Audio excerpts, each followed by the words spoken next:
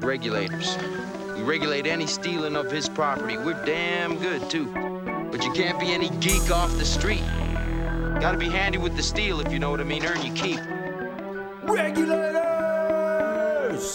Mount up! It was a clear black night, a clear white moon. Warren G was on the streets trying to consume some skirts for the E so I could get some phones. Howdy, everybody. Cable Smith welcoming each and every one of you into episode 158 of Justified Pursuit. Riding shotgun, as always, the good counselor Chisholm Cook, who I was just in deer camp with. One of the couple times a year we actually get to hang out in person, but good times as always. Sure was. Great shot by your boy. Yeah. Yeah, it was fun. Quick, literally awfully blew long his haul heart for out. you. Do what? Awfully long haul for you for like 36 hours at deer camp. It's worth it, though, dude. Like Good. I said, we don't get to hang out as much as we should, although we talk multiple times a week and then do this. I don't think we talk on the phone as much as we used to because we do this, though. Right. Like we usually this is text, basically we text daily everybody- almost. Yeah. Yeah. Everybody who's listening basically just gets to listen to Cable and Chisholm catching up. Right. But yeah, you that's you the got most Henry on a nice 8-point, and we, like you said, it was a short trip. It was only gonna be 4 hunts. So Friday afternoon, it was Wednesday afternoon. I got there, so we did Wednesday afternoon, hunted all day Thursday, and then it was gonna be Friday morning hunt. And then that wind, dude, it literally, before we got there, had picked up your table off your patio and redeposited it on the cement and shattered all of the glass on the patio. So Henry got to clean up the glass as part of his chores for getting to shoot a buck.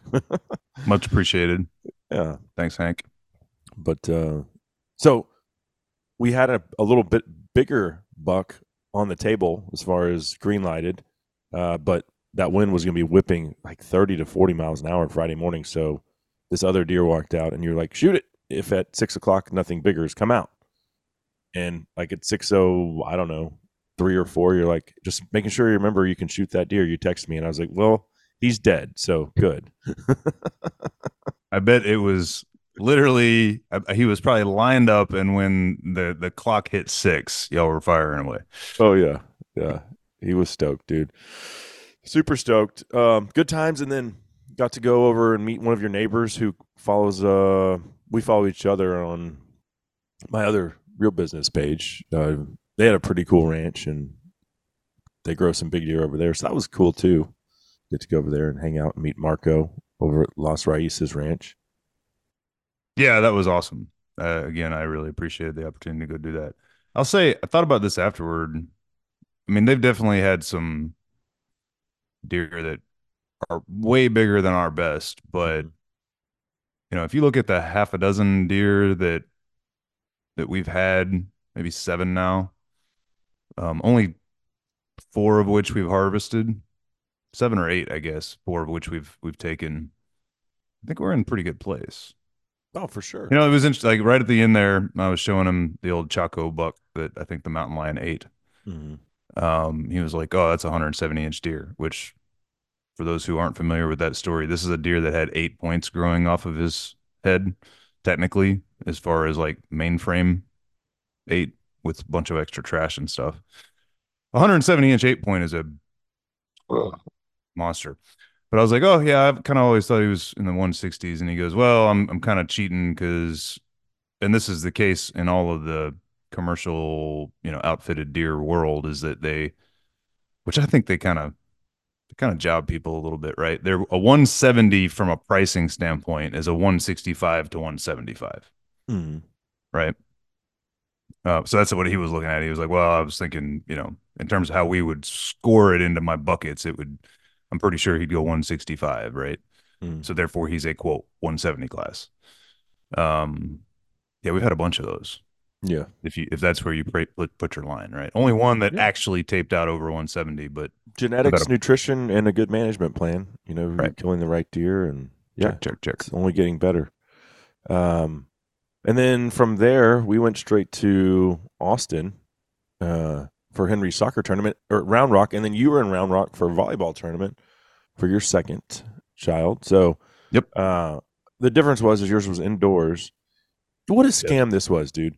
So they knew what the weather was going to be like, right? It didn't change. Here's the weather forecast. The tournament was supposed to be Friday, Saturday, Sunday, Monday. Our first game was on Saturday. The final was going to be Monday. So, like, on Thursday, they're like, we're moving the finals up to Sunday. The tournament will be finished on Sunday. So we play our 2 games on Saturday, and then Sunday morning we're up. All the kids are in the hotel lobby eating the continental breakfast, and they're like, "Oh, they canceled the tournament." Well, the temperature was what the temperature said it was going to be. It was like in the teens with the wind chill, and then but they wanted to get 50% of the games played, so they didn't have to refund anybody's money. It was like they knew the whole time what they were going to do. Right? It was just a racket, and I'm Yeah. you know That what's worse for kids running around in 105-degree heat in the summer than being a little bit cold? Like I've never heard of outdoor sports being canceled because it's too cold. Give me a break. Yeah, we're real soft in Texas when it comes to Jeez. cold. Dude, Yeah. up here in Comal ISD shut down the school yesterday. There was no ice. They It was shut down just school. cold. There was no ice They anywhere. did it the same in Dallas and Fort Worth, and the reason why is because they said they didn't want kids to have to stand at the bus stop. That's what they said. Nobody has jackets in Texas because it's never cold. It's ridiculous, dude. Yeah. It's ridiculous. PTSD from the 2021 storm still we're experiencing. But Yeah. at least most businesses stayed open that I noticed. Like they weren't like, we're closed today because it's too cold. Yeah, no ice on the roads. Get over it. Real quick, we need to do a correction from last week's show. Listener Mickey, who, if we ever made any money off the show, would be a good producer for us. He caught a egregious, I guess, lack of reporting on my end. The Raven Simone clip I played from her conversation with Oprah was from 2013. It was resurfaced because of an article I had read then, but I didn't realize that it was an old clip. But that being said, thank you, Mickey. So retraction there. I'm glad we brought it up because you made this point when we were at deer camp. So, well, could she even say African American in 2024? Because now it's just black, right? Isn't that the new standard? With a capital B. I see, and I didn't even know that. So now That's true. So if anybody who hasn't noticed yet, when you read an article in a news outlet, doesn't matter, Fox News, CNN, MSN, doesn't matter. Someone is being referred to as a black person, the B will be capitalized. Always, what about no matter where it falls in the sentence. Chisholm Cook, who's white, will the W be capitalized? No. Why? Because the AP style guide, the Associated Press's style guide, which all major news outlets use, has decided since the George Floyd summer that the word black in description of a person is a capital B. And that's the only one that gets that. Interesting. So I don't know. So somehow that's like correcting slavery or something. She was right. I don't know. She is an African American because they don't even use that anymore. So she was right all along. Yeah, I mean they don't really use it anymore. Like it's not news to me. By they, I mean the people who publish things and talk about things. Like it's not that common anymore. That's not the preferred nomenclature, from what I can tell. That is interesting. Where should we? I know where we should start, dude. We got to start with Fani Willis, don't we? Yeah, I guess we barely covered it because it popped up literally like while we were talking last week, I think, right? So yeah, I'll let you provide the backstory on who she is and why it matters. We did talk about it, right? Or did we talk about that? We did, dude. It was after the call. It popped up like after the call. It was literally that right after. Yeah, we had just finished. Okay. Yeah. So Fani Willis is the district attorney in Fulton She's black, by County, the way. Capital B, in Fulton County, Georgia, which is where Atlanta is. Who actually ran, much like Letitia James, the attorney general in New York. She ran, I guess in the 22 election. I'd have to look. Maybe it was 2020. On prosecuting Donald Trump and taking him out. Ran against an incumbent who'd been the DA for like 18 years, claiming corruption. She worked for him as a prosecutor and then went after him claiming corruption and I think racist corruption, something. Um, so she gets elected to the district attorney's office, and I would argue got tasked by the powers that be in the Democratic slash deep state community with going after Donald Trump for his attempts to overturn the Georgia results in the 2020 election. Which were fraud, by the way. There's no doubt in my mind he won Georgia. Yeah, there's no doubt in my mind he won the election. Anymore. We used to qualify all that and be like, I mean, there's no doubt at all. There's no denying because it's all basically been copped to that they manipulated the information, the Hunter Biden stuff, and blah blah blah. Right? Like they knew that the Hunter Biden laptop was real, yet 51 former intelligence agents all signed off on some BS letter claiming it was quote Russian disinformation in America. We used to caveat those when we would claim maybe he won. We used to say, well, either way, they use their powers of manipulating social media to manipulate the election. They did that for sure. Right. We used to say that. Now we don't even. Now I'm not even saying that anymore. They stole it, and I'm going to take it a step further. And with the thing that Trump released, 10 days ago, on the same day as the Epstein Nothing Burger. Yeah, dude, all of it's blatantly obvious. They manipulated the votes. They didn't just use social media. They stole votes. Dead people voted.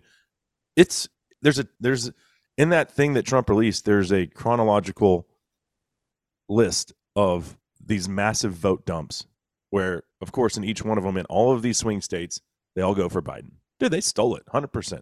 No doubt in my mind. So, anyway. Yeah, I mean, there's two undeniable ways that the election was rigged. You don't even have to really rely on fake votes, right? They lied to the public egregiously, right? About information that basically proves that Joe Biden's been on the take, and is doing the bidding of, for example, Ukraine is the best example.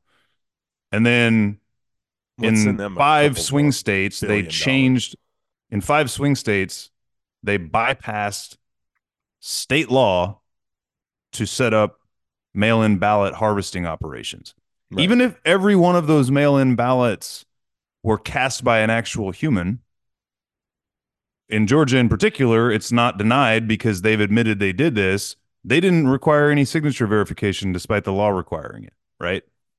Flaws in the ballot that would otherwise have the ballot cast out, they said, no, we're still counting. We need to take a page out of France's playbook and just say, you have to vote in person. Every other democracy. This is insane, right? Like, no, it's just totally rigged. Dude, yes. the percentage of rejected black people are too stupid and too much of simpletons to actually go vote for themselves. How racist are you, Democrats? In every other election in American history, the percentage of mail-in ballots was in single digits, right? In terms of the overall election, it was 7 or something. In this one, it was like 50%, 60 maybe. In every other election, of that 5, 6, 7% that were mail-in ballots, the rejection rate was 25 to 30% because of flaws with things like signatures and whatnot. And if I'm not mistaken, in Georgia in particular, the rejection rate was 2%.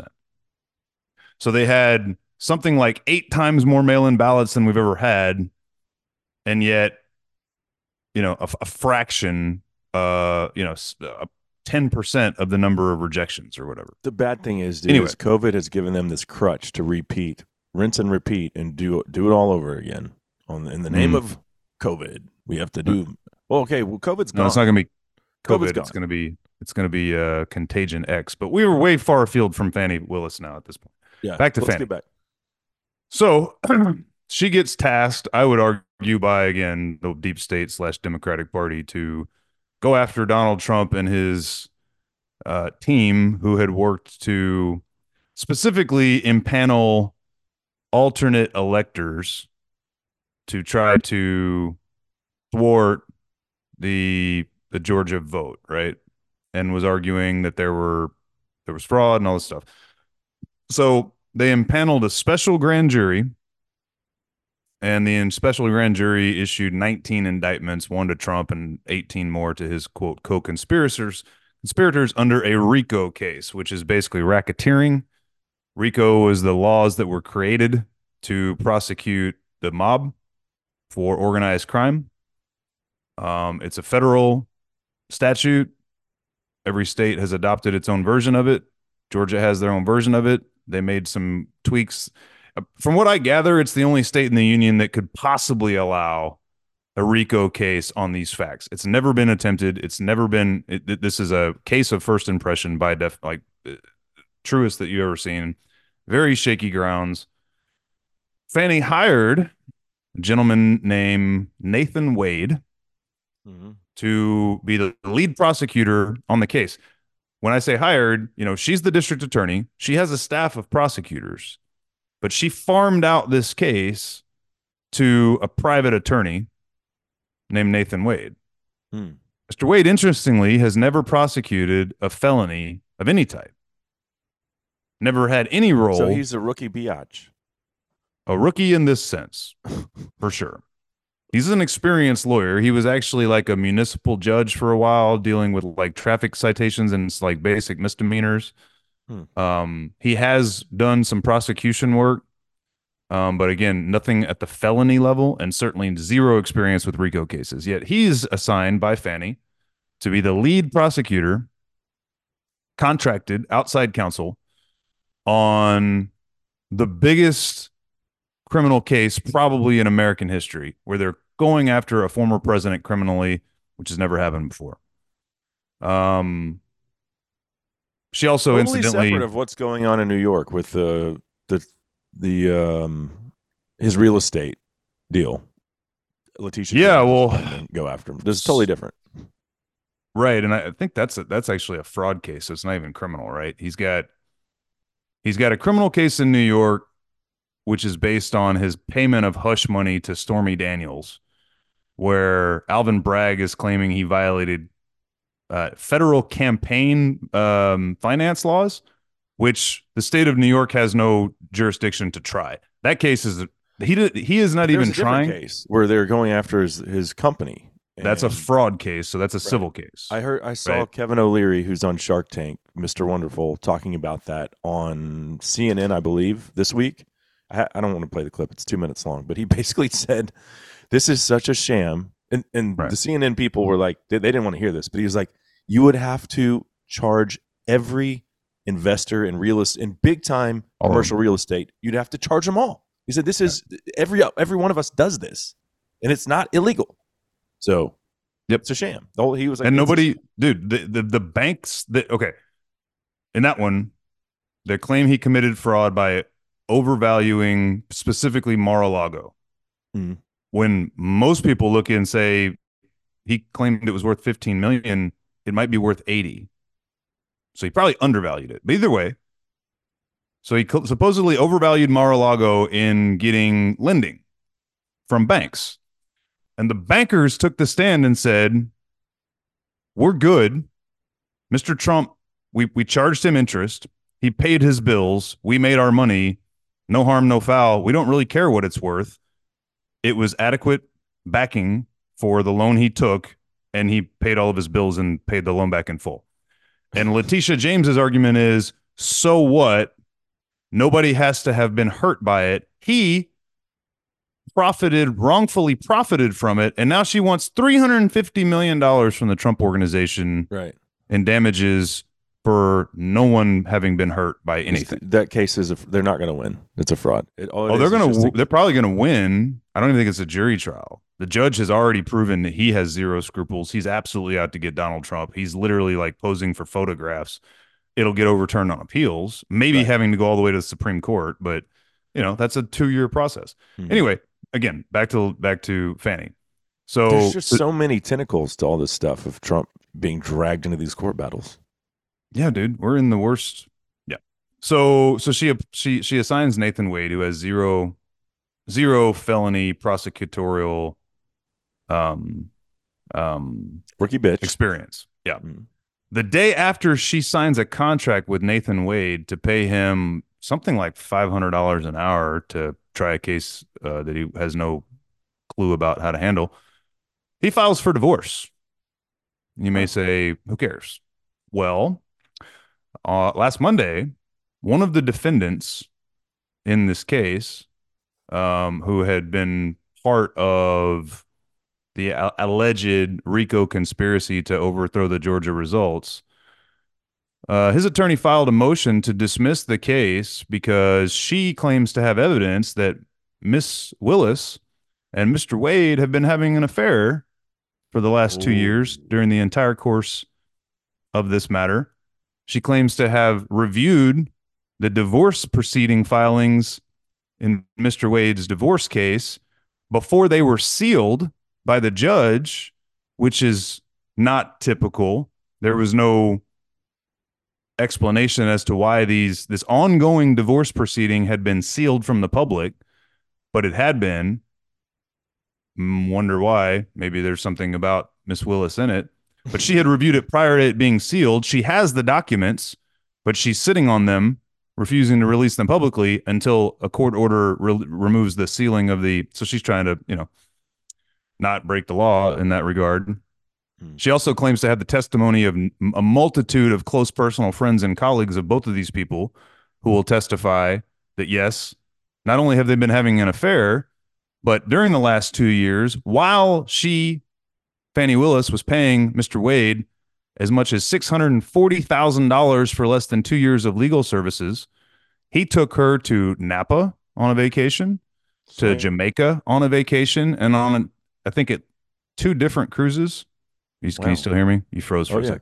Yeah. So at least I think 4 alleged vacations, vacation boning, lavish, huge vacations that they've gone on together. She's paying him for the D. Most interestingly, and this is, I don't know if I've shared this with you yet, but the guy joke. It's fine. You don't have to. The guy who brought this allegation to light, whose attorney brought this allegation to light, of the 19 people that are being charged with this RICO case, the special grand jury that was impaneled to make a recommendation on whether or not to prosecute these people, he was the one out of 19 they recommended not be brought up on charges. Fani and Nathan chose to prosecute him anyway, even though the grand jury recommended otherwise. And he's the one who's like, hey, look what I found. Now, my conspiracy mind believes that Trump's whole team's known about this the whole time. Yeah. I really believe I think all of them have known about all of this for at least a year now, and they've just been waiting for this exact moment, the beginning of election year, to drop this nuclear bomb, while also giving those people more and more room to hang themselves. Hey, y'all keep going on vacation together, et cetera, et cetera. They have now gotten, probably through Public Information Act request, Mr. Wade's billing records. Really a conspiracy, by the way, Chisholm. I feel like, and I never would have imagined this to be true until the Russian collusion deal with Hillary. But Trump's got to have, keep your friends close, keep your enemies closer. He's got to have eyes all over the place. I agree with you 100%. They had to know about this. Yeah, and that's why. To me, I think it's proven by the person they chose to drop this bomb, right? The one guy who the grand jury was like, nah, we don't think he should be charged. He's the one that gets to, crank this thing into the upper deck. Yeah, it's too cute by half, right? It's obvious to me what they're up to. So there's a motion to dismiss. Took a full week for either Fani or Nathan to acknowledge any of this was even happening. Oh, but by the way, during the course of that week of radio silence, Mrs. Wade, Mr. Wade's soon-to-be ex-wife, who's still in the midst of this divorce with Mr. Wade, her lawyer subpoenas Fani Willis in the divorce proceedings. So now Miss Willis has to testify in the divorce proceedings of the man she's alleged to have had an affair with, who she chose to be the special prosecutor of this case for which he had no credentials. His billing records have been made public. And did you know that there's a day where Mr. Wade charged 24 hours of time to Fulton County at $500 a day? An hour? He put in a 24-hour day of work. Probably on vacation, giving her the D. No. Even better. If I'm not mistaken, that particular day, he was in Washington, D.C. meeting with the White House counsel about this case. Huh. He also charged time to the White House counsel's office.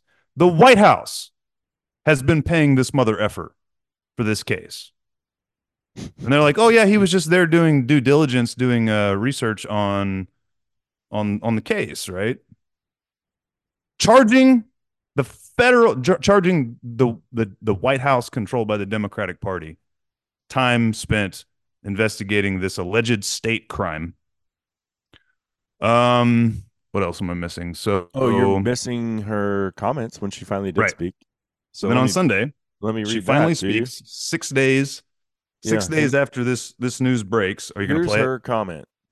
Quote from Fani Willis: "You cannot expect black women to be perfect and save the world. We need to be allowed to stumble. We need grace. With that kind of support, we will move mountains and do Jesus' will." Yeah, you really seem like a Jesus freak to me, lady. You're all about Jesus. So let me throw in a little fake Christianity, and also, here's my trump card. I'm a black woman. I'm not going to question her Christianity. All people sin, right? Well, maybe she needs grace for that, but it doesn't seem to be bearing fruit. It doesn't have anything to do with your skin color. She's clearly why horribly not just corrupt. say you cannot expect people to be perfect? Why does it have to be black women? They have like a total that because we're black. Once again, because we're black, we're the victim. No, you're I mean, that's just the tip of the iceberg. So power. So she was invited to give, I guess, like the sermon at an AME church in Atlanta, which is African Methodist Episcopal, right? A black church in Atlanta. Ooh, wait. By the bishop. Wait. Oh, I just have to point out. So you're saying there's black Christians? You're saying that? Yeah. What are you talking about? Okay. Well, just keep that in mind when I play this Joy Reid clip here in a minute. Continue. Oh, about Iowa? Yeah. Continue. Yeah, I mean, tangential, but anyway. So I guess she's giving the sermon, and in the sermon, that's just one of about 4 different times in her quote sermon where she acknowledges, I'm a flawed person. I've made huge mistakes. She all but admitted she did not address directly the fact that she's being alleged to have had an affair with this guy. And right? rampant corruption that's to the contrary, with said affair. To the contrary, she acknowledges repeatedly that she's made dramatic or mistakes, and she's a flawed lady, right? She seems to have job. Don't you think she loses her job over this? Yeah, dude. But then they'll say, "Oh, just like they did with Claudine Gay. Oh man, look what they did to this poor black lady." Well, so that's the real kicker, right? Is she spent the time defending that Mr. Wade is a great attorney, and then she pointed out to the congregation, I think before the comment you just read. That clearly this is racism because, she hired 2 other special prosecutors to team with him who were both white. Nobody gives a damn about them. Mm-hmm. And she actually claimed that she's paying them all the same when, in fact, the record reflects that one of those 2 other people is a RICO expert. So the lady she appointed has like tried like felony cases at the appellate level. So she's qualified. The white dude she appointed is a RICO expert. The lead, in fact, he helped write the state of Georgia's RICO statutes. So undeniable, he was qualified, right? That guy who helped write the statutes, she's paying $100 less an hour than Mr. Wade. Yeah. But she claimed in the sermon that she's paying them all the same and that it's clearly racism that they decided to pick on the one black guy out of the group, yet didn't deny the fact that she was stooping him. Mm-hmm. So much like it's racist to point out when the president of Harvard, to your point, is guilty of plagiarism, apparently it's racist to point out when a lady is having an affair with a person she's paying out of state funds to wrongfully charge 19 people with crimes and then getting kickbacks in the form of lavish vacations from him. That's racist too. Mm. I don't think it's going to play well. And in fact, the news is really not on her side, which is pretty shocking. Like, there's this weird thing going on right now. It seems like they're already, maybe they know they're going to lose this case. Maybe they know it's, have you noticed, like, have you read any articles about it? That she's not getting any sympathy. No. She's like not. Anywhere. Not even from the New York Times, not from the Washington Post, not from CNN. Like, they're all kind of like, oh, yep, this is bad. but you'd think that they would still try to spin it, and they're not, which I don't know what their angle is yet, but something's up. Yeah. Okay, so there's the latest on that. Meanwhile, Yeah. Trump just routed the Iowa caucus. Vivek said, okay, I'm out. I'm done. I'm going to support Trump. Trump was very thankful and said, this guy's going to be working with us for a long time. So that's cool. I like that. Yeah, well, and the big kicker there, right, is that he's getting anywhere from 4 to 8, 9% in most of these states. He got almost 8% of the Iowa vote. Well, you know damn good and well that if Vivek's not on the list, all those votes go to Trump. Damn near all those votes go to Trump. So that would have put him at almost 60% of the Iowa caucus's vote if Vivek hadn't been running, which to your point, 51% was already a domination. So, yeah, I mean, even CNN called it like so super early. 30 minutes in. It was a rout. It was done. Trump's the dude. Here is MSNBC trying to be the arbiter, claiming like they're this saintly arbiter of truth. Here's Rachel Maddow commenting on why they're not going to air President Trump's victory speech. This just for a second. At this point in the evening, the projected winner of the Iowa caucuses has just started giving his victory speech. We will keep an eye on that as it happens. We will let you know if there's any news made in that speech, if there's anything noteworthy, something substantive and important. The reason I'm saying this is, of course, there is a reason that we and other news organizations have generally stopped giving an unfiltered live platform to remarks by former President Trump. It is not out of spite. It is not a decision that we relish. It is a decision that we regularly revisit. And honestly, earnestly, it is not an easy decision, but there is a cost to us as a news organization of knowingly broadcasting untrue things. That is a fundamental truth of our business and who we are. And so his remarks tonight will not air here live. We will monitor them and let you know about any news that he makes. You know what? She's Can right. You believe the irony there? I mean, you have to be fair. She's right. There is a cost to MSNBC for knowingly broadcasting untrue things.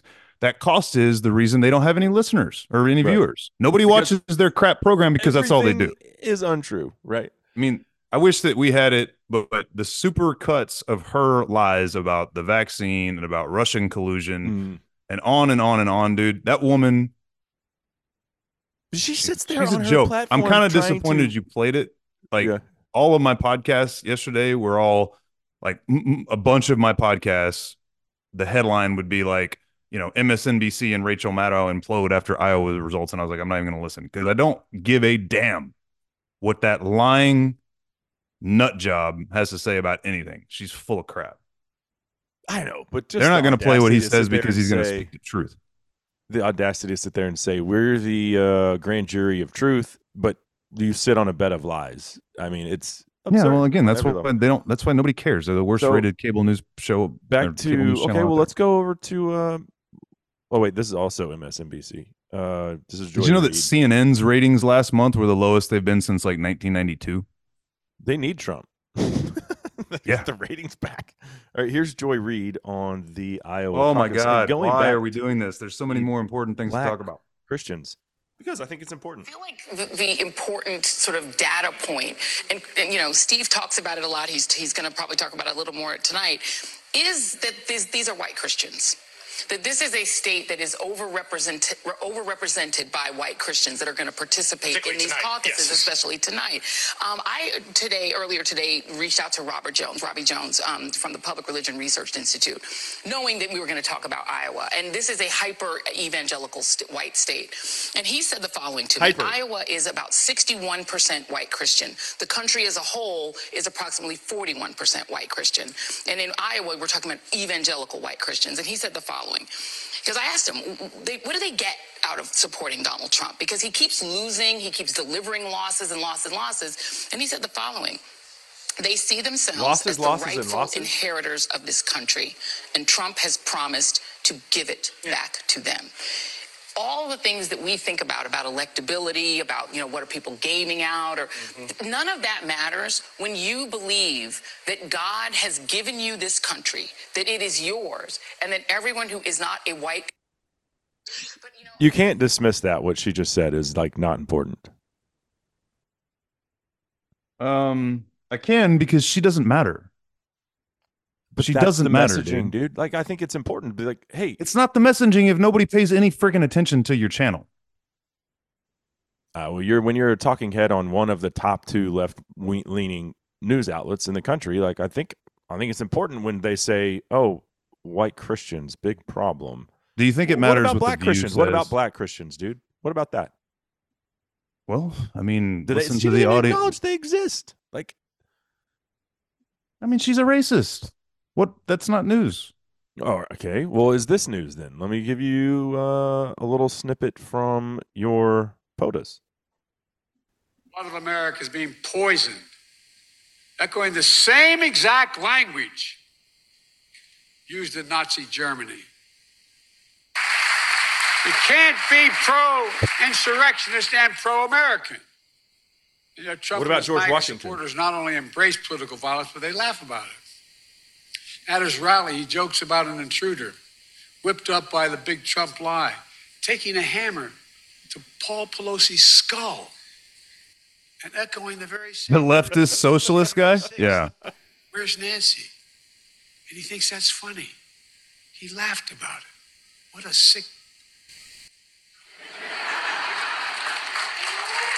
My God. What a sick. And then he just lost his train of thought and just went off into oblivion, derailed as always. But yes, we, the MAGA Republicans, which you and I are both not MAGA, we're just conservatives. We are comparable to Nazi Germany. That's from the president. People do listen to the president. Dismiss MSNBC. It's fine. I don't care. People Did you see his most recent? Did you see these most recent polls about his approval rating? 33%. He's currently the least popular president in American history. Nobody gives a damn what that stupid son of a bitch has to say either. That brain dead, senile, octogenarian. Nobody gives a damn what he has to say.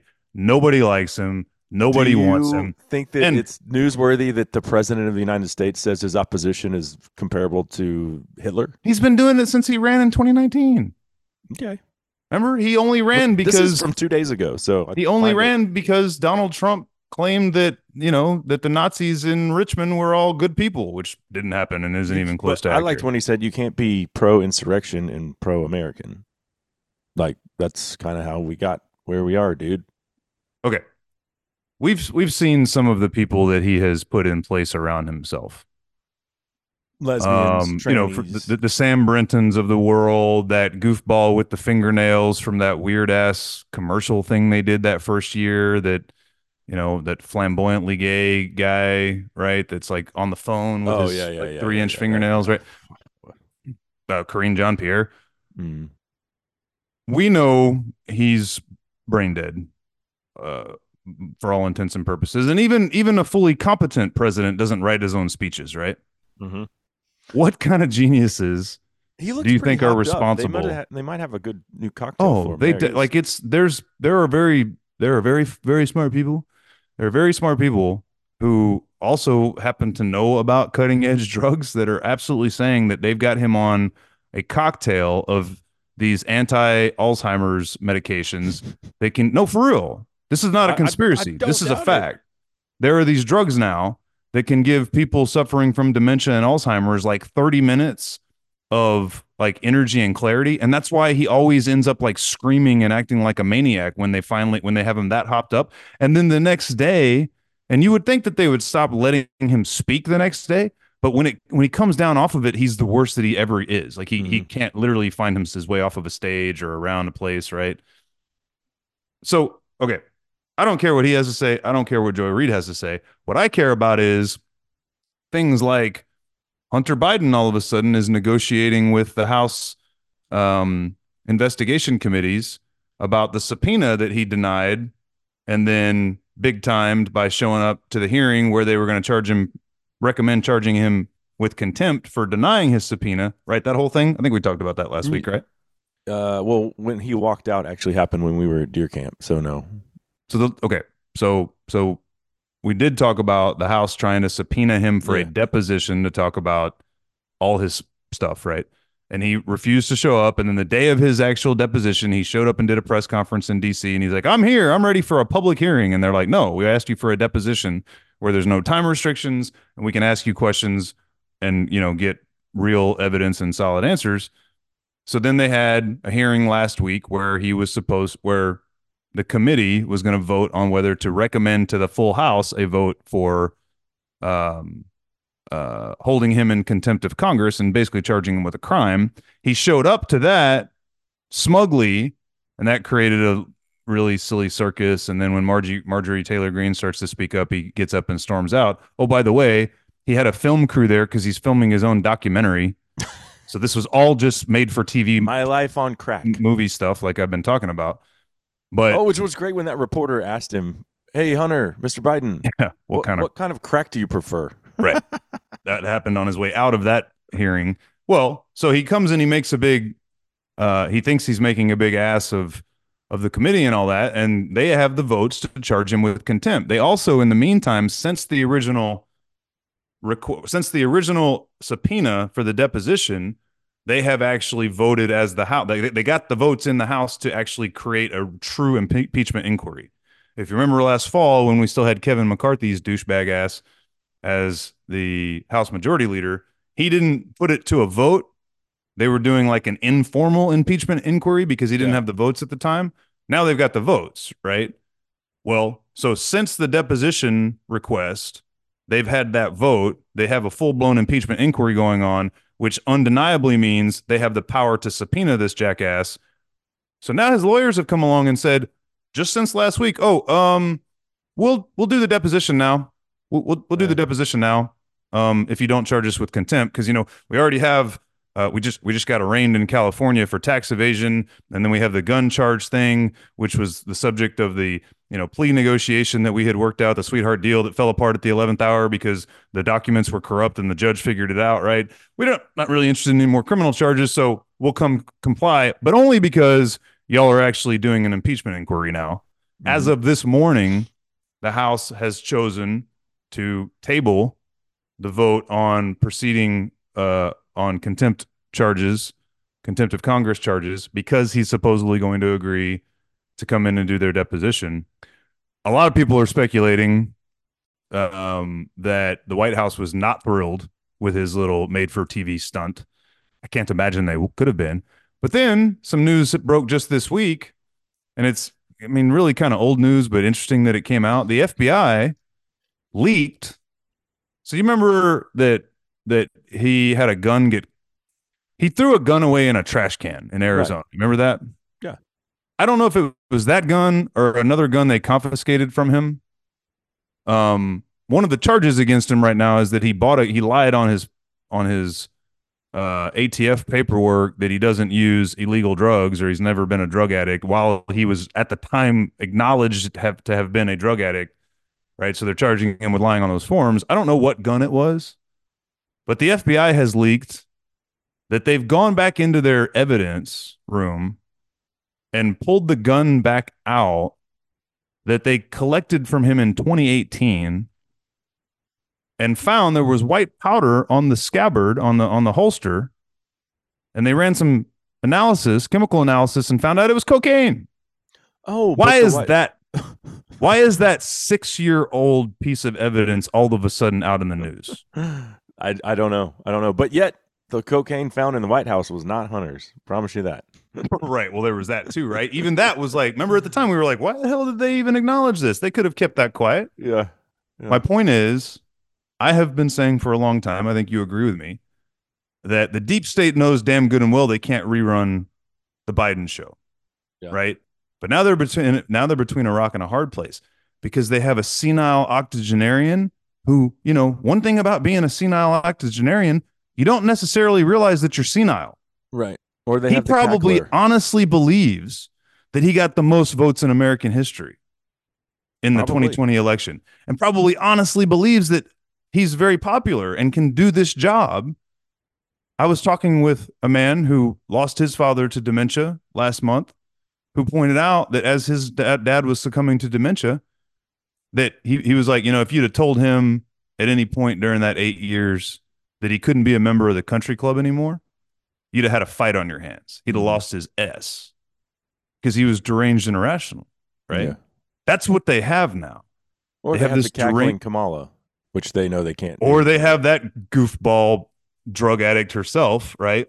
I mean, there's no I don't doubt know that she's she's on a drug pills. addict. She She's sucked her way to totally the on top. pills, dude. Listen to her talk. Yeah, she sucked her way to the top, and now she medicates with something. But the point is, they got to take him out, but they want to do it in such a way they don't want a primary, right? They don't want to have to go through a primary. They want to hand select Right. whoever they Michelle. run. Big Mike. There's certainly new evidence that that might be the direction they're going because guess who crashed and burned in the last 3 months? The Joker, that demon spawn in California, Gavin Newsom, right? He got torched in that debate that he did with Ron DeSantis for whatever reason he did it. He's got to be the least popular governor in America, right? They realize now, oh, we're not going to be able to sell America on this psychopath. Right. So, and Kamala is a hopeless, like I said, I think pillhead. Who do we have? Who do we have? We're not going to go with RFK Jr. because he's making anti-deep state noises. Apparently there's some guy named Robert Dean or something like that guy Bill Ackman who he's the Harvard grad who took it to Harvard for the Claudine Gay stuff. He's supporting some Minnesota congressman who's technically running a primary in a party that's not having a primary.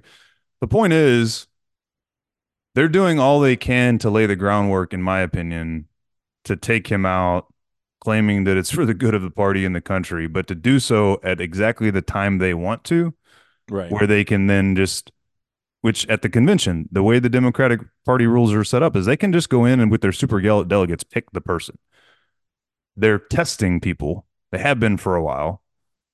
And in the meantime, they're continuing to undermine Joe. And as I've said for a long time, 1984, right? Nobody's above the party. The Clintons, they're yesterday's news.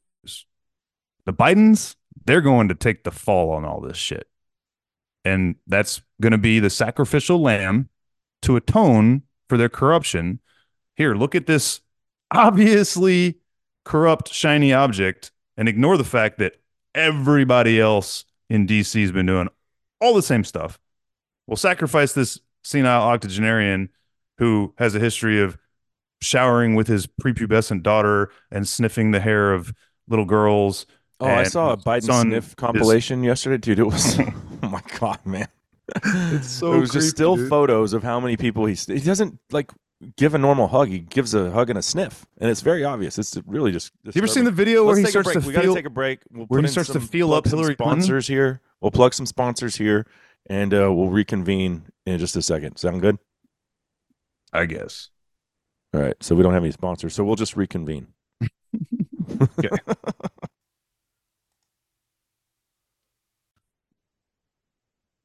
All right. Thank you for that brief interlude brought to you by our fine sponsors. And looking forward to Weekend at Bernie's coming to an end with President Biden. So that's Chisholm's call. I wholeheartedly agree with you, by the way. There's no way they can run that schlep again. Trump's going to destroy him. And they won't let him debate him either. I mean, like, he didn't want to debate last time. There won't be any debates. Yeah, he won't be the candidate by that point. Yeah, I agree. I agree. It's a moot point. But guess who will end up getting off the hook when it's all said and done? Hunter. Young Hunter, because Daddy will pardon him on his way out the door somewhere around December. Mm-hmm. Yeah, there's no doubt. All right, well, let's talk about what Trump said here. This was, I guess, at his victory speech, the Iowa caucus. And I want to get your reaction, and then I'm going to tell you what I think about it. Or I'll tell you what I think about it first, and then you can give me what your take is. But anyway, this is Trump speaking the other night. First thing he says he's going to do when he gets back in office. As soon as I take the oath of office, I'll terminate every open border policy of the Biden administration and begin the largest deportation operation in American history. Do you think? Well, here's the number one thing: the left is going to take that and use it as ammunition and say this guy's a racist, yada yada yada. We already know that they're going to do it. Does it matter? Like, do you think he's gaining votes by doing that, or is there anyone on the fence that's actually going to let that be like, oh no, can't vote for this guy? Your eyes are glazing over. Can you contribute something worthwhile? Jeez, he's closed his eyes. You know what? You don't care about the border. You know what the number one talking point is? I just saw a clip from Joe Manchin. I can play it for you. You know, when asked what Joe Manchin's number one focus is, the border. Joe Manchin's a Democratic it's the second most senator. important. It was the second most important thing to everybody in the Iowa caucuses behind the economy. You're right. They will probably try to use it to label him a racist. I feel like I've already heard that because that's not a new statement. He's been saying that. And you're right. It's not going to work because even Democrats are. There's so many of them now that are saying how important they are to the economy because they pick the food and they keep your grocery bills down. These Democrats are so effing racist. It's insane. Yeah. Yeah, it won't work. There's nothing besides them assassinating him or somehow landing him in jail or full-blown rigging another election that will keep Trump from winning this thing. Other than that, and I would add maybe Michelle Obama to the list. Yeah, I would say Big Mike could potentially be a thorn in the side of his reelection campaign. Here's what I was alluding to with Joe Manchin, though. Check out how his he was speaking at a little diner. I don't know if it was in his home state of West Virginia, but there were some left-wingers that quickly derailed their fellow left-wing senators' little chat.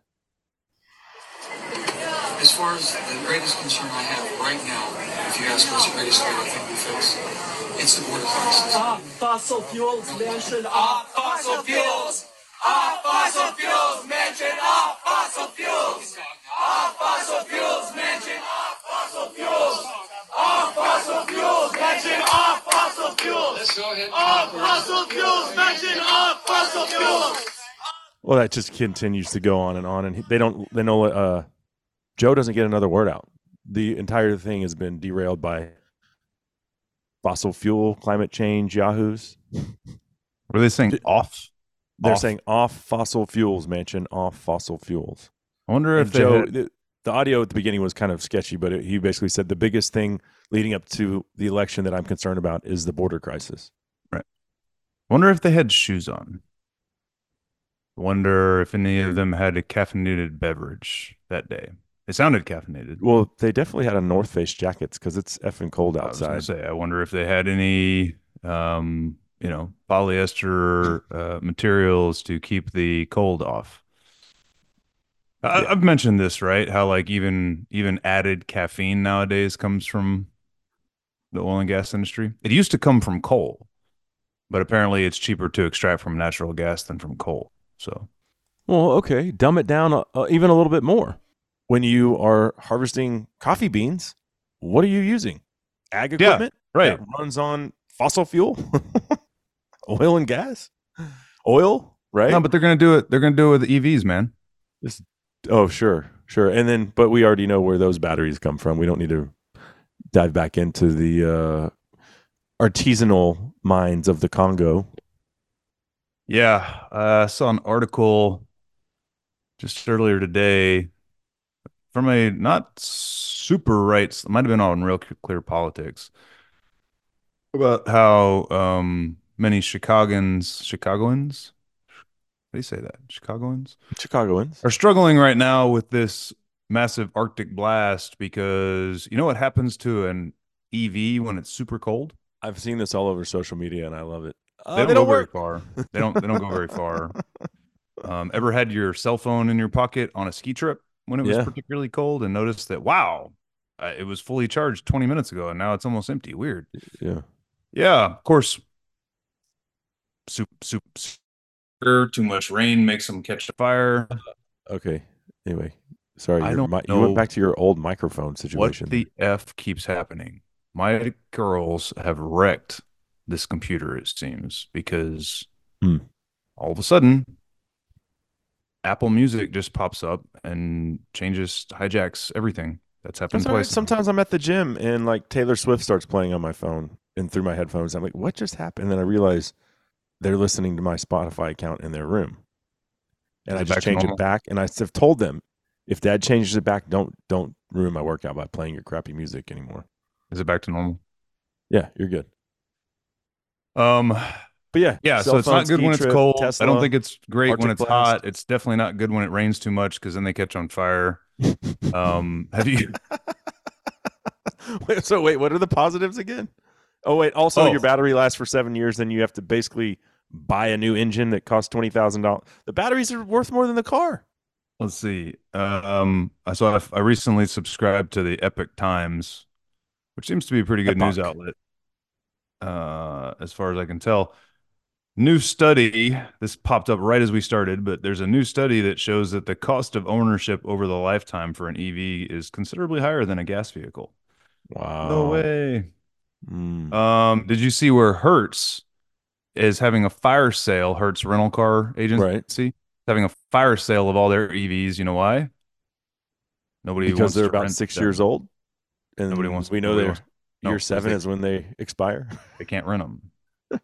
Can't rent them. Nobody's like they're like EVs. No, F no. I don't want that stupid thing. No, I want the fiery And death yet, trap that I the can't Joker charge and all of anywhere. his wisdom has said by 2035, California will no longer sell gas Right. vehicles. And as we know, then the very next day he said, "Don't plug in your EVs because we're having rolling blackouts." By the way, that happened in Canada this week as well with the Arctic blast impacting the Canadian grid. They were like, please don't charge your EVs. And the Canadians were like, I bought the EV because it's supposed to be environmentally Trudeau friendly, but I told me to can't do do it. it. He told me to get my tampon out of the male bathroom and buy my EV. Yeah. Um, I also, and this is just something I saw on social media of this lady who was like, I bought an EV, and then when I went to the charging station, it was just a charging station. There was no coffee, there were no snacks, there was no gas station. She's like, I really miss gas stations. Where did you say that was? What my Just wife? something, just a video Oh. some lady made, put it on her social media thing. But she's just at this outpost, and she's like, I'd like coffee and snacks. Now all I just have is a big plug, I guess, is the point, Yeah, huh? yeah, Yeah. and also, how do you say is Vivek? Vivek Ramaswamy? How do you say the guy's full name? Vivek, Mm-hmm. Vivek Ramaswamy. Ramaswamy, and he owns a 7-Eleven, according to the Babylon Bee. Oh, dude, that was the edgiest Babylon Bee article I have ever seen, man. Okay, so you sent me Let's that yesterday, and I was like, "Wow!" Wow. I said, "At least they're calling it both ways. They're actually Wow. taking on the right there." Well, what did it say? It said Trump promises Vivek Yeah. Vivek So the managerial spot at the White House 7-Eleven or something. right. Yeah. So Ramaswamy, let's make this abundantly clear. This was a joke, right? very Edgy. off-color joke by the Babylon Bee. But man, yeah. So Vivek, after the Iowa caucuses Monday night, uh, dropped out of the the Republican uh, primaries, and informally endorsed Donald Trump. Before that, did you see where Donald Trump's campaign like ripped him a new one that I day? did. Yeah. Yeah. So Vivek has been 100% pro Trump since he became a public persona in this race, right? But his argument is kind of like, hey, they might put him in jail, so vote for me, and I'll make sure that we do all the MAGA stuff, plus make sure to get him out of jail, that type of thing. And so I guess like right on the eve of the caucuses, he had online that he was selling shirts. He was selling shirts, and it was basically like the premise was vote for Vivek to save Donald Trump, something to Yeah, that I saw effect. the T-shirts. Kind of And I common. think his gist is kind of interesting. His point, and then there was also a video that went viral of him arguing, not really arguing, but having a discussion with a lady, an Iowan lady, who wanted to vote for Trump, and he was trying to convince her, like, listen, they're going to take Trump out one way or another. through hook or crook, or like I said earlier, assassination or whatever. Like they're never going to let him be president. I've got fresh legs. I'm down with all the same policies. Vote for me and we'll get it all done and we'll protect Trump. That was Yeah. his argument. Well, Donald Trump had a Trump, pretty snide remark for that. yeah, Kind of Donald didn't chatting him. like it, but Yeah. some of the analysis I've heard, I think, is even more on point. One thing that somebody pointed out was Donald Trump, if you use his name and you're not singing his praises, he's going to come at you. And so that happened for Which sure. is But again why I don't think he's in on the whole thing. Like you always go back to it wouldn't shock you if he is, and I'm always like I just don't think that that's his personality. I don't think he's capable of it because if you say anything about him, hey, the next day there's gonna be a headline Trump, responds to this, and usually you it's can not a very tactful response. It's coming you off the can cuff. you can be strategic and yet still emotional and flawed, right? Like I don't think, dude. I just don't think you. I don't because think he's even strategic that enough. approach is part of his strategy. He detailed it in his book back in the early '80s, right? Of like wanting to appear like a crazy man because it always helps him in negotiations, right? Mm. So I don't think it's pure ego that causes him to go. It worked. Look what he did. He got Yeah. Vivek to drop out of the race. The other take on it was And they're the buddies now. poll. So Right. So the polling started to show that Vivek was looking to get as much as 8% of the caucuses, right? That's what he got. He got like 7.8. He got just shy of 8%. What Trump wants more than anything is massive landslide victories in these early primaries so everybody will back out, right? Plus, it is part of his ego, right? He wants the biggest victory of all time. When we've talked about this, but back in 2016, he wasn't getting more than 35% almost anywhere right. until the field was pared down to 3. And even then, Ted Cruz hung in all the way to the very end. Trump still wasn't getting over 50, right? He was winning those primaries by pluralities. Mm-hmm. In the Iowa caucuses, he hit 51%, which means that he got more votes personally than everybody else involved got combined. Well, if you add Vivek's 8%, because pretty much all those people would have voted for Trump if Vivek wasn't in there, we assume. Then if he actually hits close to 60%, I mean, it was already a landslide, right? But what's 60% look like, right? It's I couldn't believe Nikki Haley destruction. got 17% to DeSantis 15. Like she's very unlikable, and like we talked about, no Haley last week. No, she took third. I think it was 17 and 9. I think she got 17 and he got like 19, or she got 19 and he got 21. No, she took third. You may be seeing the New Hampshire primary. Okay. Well, either way, how is she polling at over 15%? She's terrible. Because a whole bunch of Democrats came out to vote for her, dude. And I'm not even making a joke. Like that's actually what happened. A whole bunch of Democrats. Dude, something like 60% of everybody that's ever been polled that says they're voting for Nikki Haley says they'll vote for Biden if she's not the nominee. If Trump's the nominee. She's getting Democrats because you can do that, right? Like you can vote as long you can change your okay. No, she's got us by the balls. If she somehow was the nominee, like I would vote for her over like anyone that the Democrats are going to throw out there. She's going to end up the VP, but let's finish on Vivek. Let's not go down there. So Trump, dude. Oh, it's going to happen, bro. No way. Trump, table it. Hold on, we'll come back to her. Trump rips Vivek a new ass and says he's not MAGA and all this stuff, right? And Vivek just backs down and he's like, I love Donald Trump. We shouldn't be infighting. Donald Trump's the man. The election happens. He performs pretty strongly at 8% and then immediately is like, I'm out and I'm endorsing Donald Trump. Well, that means, so he's been polling around 45% in New Hampshire and Vivek's been at 5%. That, in theory, should put Trump over 50% in New Hampshire. But getting back to the Babylon Bee, that headline this last night that I sent you was a picture of Vivek in a 7-Eleven like hoodie, not hoodie, 7-Eleven like polo shirt. Yeah, standing in front of like a 7-Eleven tucked into the White House. The way like a convenience store would be in the airport or something, right? Mm-hmm. And yeah, the headline was like Donald Trump appoints Vivek to manage the White House's 7-Eleven. It was I was like, oh no. Wow. Yeah. Look at this. There's this line in there where Vivek's like, the truth is I'm extraordinarily overqualified for this position, but at the same time, I'll take whatever I can get, and I'm honored. Yeah, that was out there even for them. It was pretty damn edgy. But anyway, so yeah, Nikki Haley finished third. And yet, despite finishing third, her closing somehow like victory speech was like, Iowa, you have made this a 2-person race. And it's like, which two? What are you talking about? She claims because she's beating DeSantis in the polling in New Hampshire and then in South Carolina, which, by the way, is her home state where she was governor, where Donald Trump is kicking her tail. Yeah. So she's probably going to be respectful enough in New Hampshire to keep the conversation going, but Super Tuesday is going to come along and it's going to be over. So now, if you're paying attention, she has not been nearly.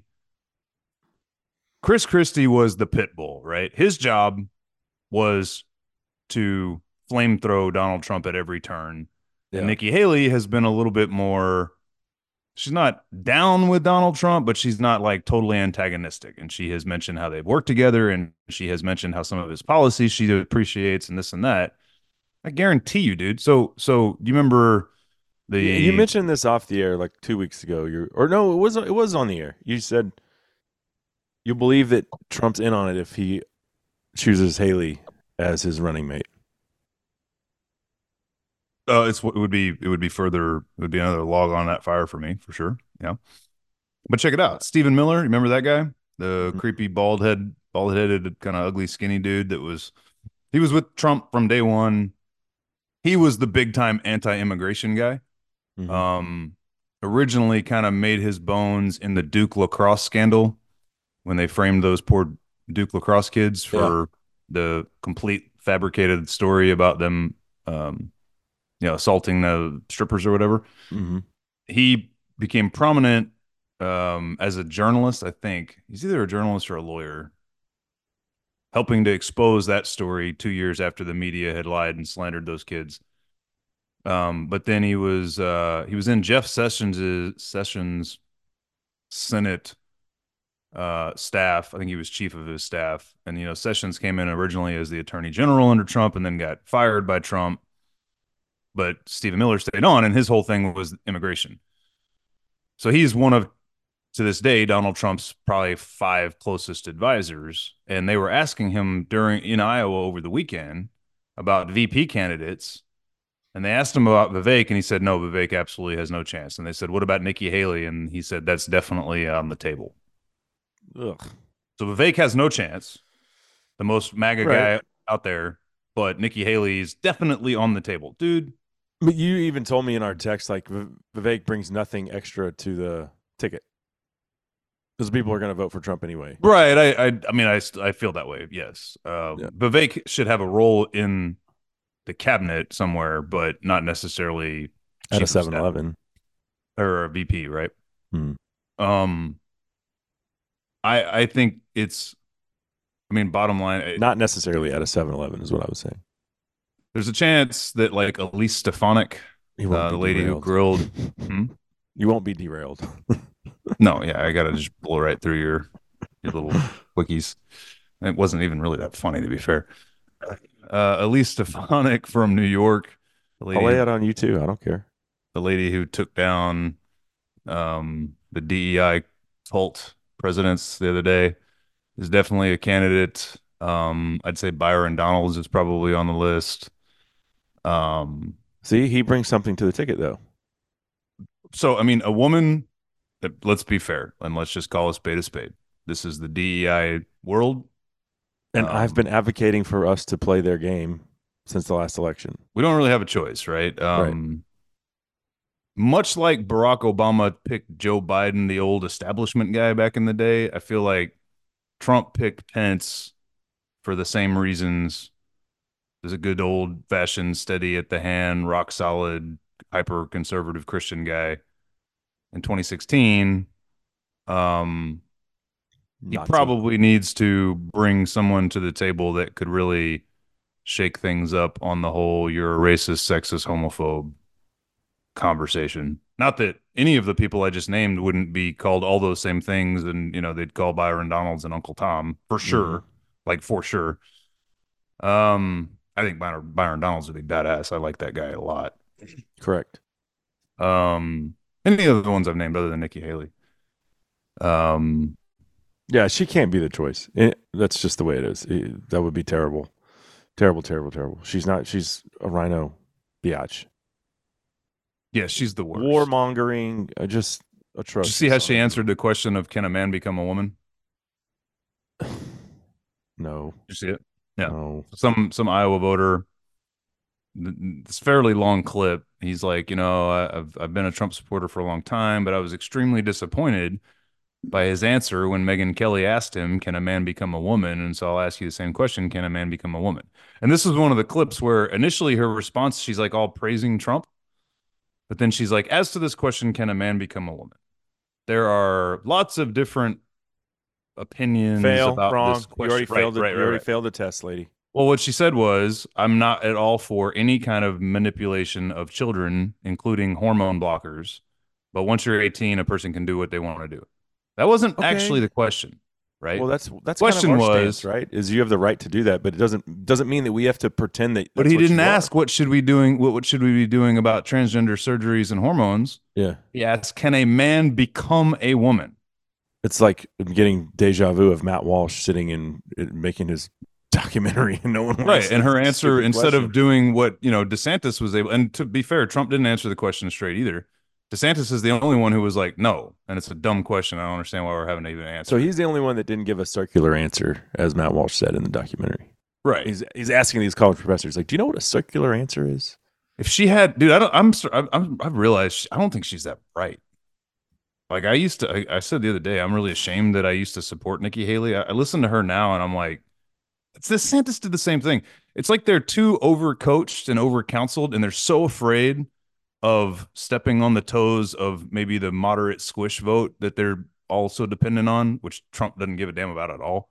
That they're like, it's like you could say, Nikki, no, a man can't become a woman. That's biological nonsense. However, transgenderism is a thing. It always has been a thing. And while I do not support puberty blocking hormones or transition surgeries for minor children, once you're 18, you can do what you want in this country. But it doesn't make you a woman. It makes you a trans person. Right? That would have been a perfectly solid answer. I was able to just vomit that out in 2 seconds. And you would think in 2024, as big a deal as this has become, that dumb broad would have had that answer at the ready to that specific question. Well, doesn't her constituents, like me and you, like the majority of Republicans, think that it's a... No, because their constituents are Democrats. Okay. What are you talking about, dude? That's why she can't answer the question. Right. They're not her constituents. Yeah. Good point. But then why is Trump dancing around it? He knows. And that's the point, right? That is the point. Like, how are you not prepared for that question? Megyn Kelly already let everybody know that you should be. When she asked Donald Trump, it went badly for Trump at the time. You should have been ready for an answer that split the baby a little bit and said, no, that's nonsense. However, transgenderism is a thing, and I don't care what you do to your body after the age of 18. Yeah. I guess, dude, we should probably hit on ESPN. For sure. And that cesspool of an organization. Jeez. And this is the thing. I know you don't even have cable TV anymore. I do, and end up sucked into ESPN because the games I want to watch are sometimes on there. They're about to leave cable TV and become their own entity, like way beyond ESPN Plus. And that Chiefs Dolphins playoff game the other day was not on cable TV, an NFL playoff game. It was on Peacock, and they had 22 million people tuned into that thing, which I think it cost them $125 million to get the rights to that game, and they made money hand over fist by the amount of people that had to sign up for that. But that's the evolution of. I swear I saw a headline that they're in talks with the NFL to have an equity stake in the NFL. Yeah, that will, like, so NFL Network and NFL Films would, I think, be consumed by the media part of the NFL. By ESPN. Absorbed, yep, they would be. That's what I believe you're correct there. That's what I heard as well. So yeah, the ESPN story that broke over the weekend was, I can't even believe it, but basically they were fabricating ways to get their talent Emmys for 30 years, dude. 30 years. So what was it? They were sending in, somehow they were getting Emmy. I read it. I did too. I can't really remember. They were what giving happened. like production credits to people like Herb Street and Lee Corso by using their initials somehow in the voting process, putting fake names in their credits after the show would air, and then instead of saying Lee Corso when they were sending in votes, they just put LC, and it would somehow. It seemed like a very obscure way to do it. I don't know, but that's what I read. I didn't really grasp, other than the fact that it's a huge scandal, and they were basically stealing Emmys. Okay, so was it that the show had won a production Emmy, and so then they were making up fake? I know one of the things was they were making up fake names. So you're saying like that ESPN had actually gotten an Emmy for something, but it would have been like a crew Emmy, right? So then they sent in either initials or full blown fake names of people. Got a trophy, then changed the name on the trophy to Lee Corso, for example, and then put that behind him when he's doing like, production. What they did on the productions when they were actually airing the show, though, was like they preemptively did it. Like you said, they did it for 30 years. So they would put a name that started with the same initials as Lee Corso and be like Larry Cohen or something. And then, wow. So they were actually putting it on the credits of the shows and everything. Like they were. So that they could say when they were submitting votes, vote for LC, Larry Cohen, but really you don't put Larry Cohen, you just put LC and it's Lee Corso. Right. And then they were able to claim that their on-air talent was winning Emmys. Emmy award-winning show, baby. 30 years they were doing this, and when the S hit the fan in the last month, I guess, the Emmy Academy, whatever the hell that would be, demanded all these trophies back because they had one sent poor trophies lady. to She was like, people. I didn't even. She was really upset. I forget the name. It was on-air talent. She was like, I bunch of really them thought were. I deserved the Emmy. Shameful. Yeah, I'm sure they all were. Shameful. That's so. They didn't confirm whether the talent was in on the gig, if they knew about it or not. I mean, you'd have thought that in a 30-year period, but the few of them might have been willing to just like look it up. Like there's got to be a list somewhere online. It's awesome. Yeah, awesome. This one made you cringe. I can't stand ESPN. Like I'm so disgusted by them, what they've done to sports news becoming just a woke, political bunch of skulls. Anyone that hires Jamel Hill, who, dude, speaking of Jamel Hill, did you know she's been after Dan Campbell's ass for like 3 years? Did you know that? Saying that he only was hired because he was white. The coach of the Detroit Lions? Yes, dude. I saw this headline and went back and looked at the history of her tweets. He was only hired because he was white? Yes, dude. Yes. And then whenever he would make a bad decision, she would say, yeah, he should have been fired. He's only there because he's white. Now he's leading the Lions possibly to the NFC Championship game. She looks pretty stupid now. But she doesn't like white people. We'll just leave it at that. But that's what ESPN, that's the kind of talent that they have on the airwaves and have had. I mean, they eventually had to let her go. But yeah. And I mean, if they're owned by Disney. So I should tell you all you need to know about their agenda. Yep. You cringed when I sent you this and you said, do we really have to talk about it? And I was like, yes, we do. So he's cringing right now. Spain elected a retarded person to their parliament. Is that the direction that we want to go as a society? And this is nothing against disabled people, but you're supposed to have. We have to tread very lightly here, I think. But yeah, we gotta be careful. I don't know that really meets the quality. Well, they elected Fetterman, who somehow seems like he's coming out of his disabled phase, but he's making more sense now than before he made his. I don't know that that's the direction that we're supposed to go as a society, because a lot of times those people need other people to look out for them. Is the best way I could put it. Yeah, dude. Like and is it not just is it not just a face? Did they just do it to grandstand? Like, I mean, yeah, I think so, man. I don't think this is any different than any other DEI thing. Um, Man, I mean, listen, I have a massive heart for anybody who's disabled with anything, especially Downs, man. Like that's heavy I work stuff. out at the gym with this young guy. He is, I want to say, he's probably 17 or 18. I mean, we don't work out together, but he's there every day. I always give him a fist bump. Hey, Adam, how are you doing? Hey, Cable, nice to see you. What are you working out today? Shoot the breeze for a few seconds. Dude, one of the nicest, and they're all just incredibly sweet, nice people. Um, Yeah. by and large, like overly nice. Don't have a negative thing to say about them, and certainly, like you just said, feel compassion towards any disability. But when it is a mental disability that affects your cognitive thought, I don't know that you should be in charge of making policy, being a leader of a country. I don't know. Yeah, I mean, I'll be honest with you. I don't know. I mean, I generally know behaviorally what you can observe of a person with Down syndrome, but I don't know processing wise what kind of mental impairment that includes. I Well, assume they're a lot of substantial. times very easily taken advantage of, right? That's That's a pretty fact. well understood. Yeah, and I don't think they're So typically you don't think great that at the other tests politicians are of going to be any in this type. person's ear? Like, I I don't think it's a great idea. It seems like very much virtue signaling to me. mm, But I'll say this. Well, it's another, I would say, attack on, kind of basic competency in the name of DEI.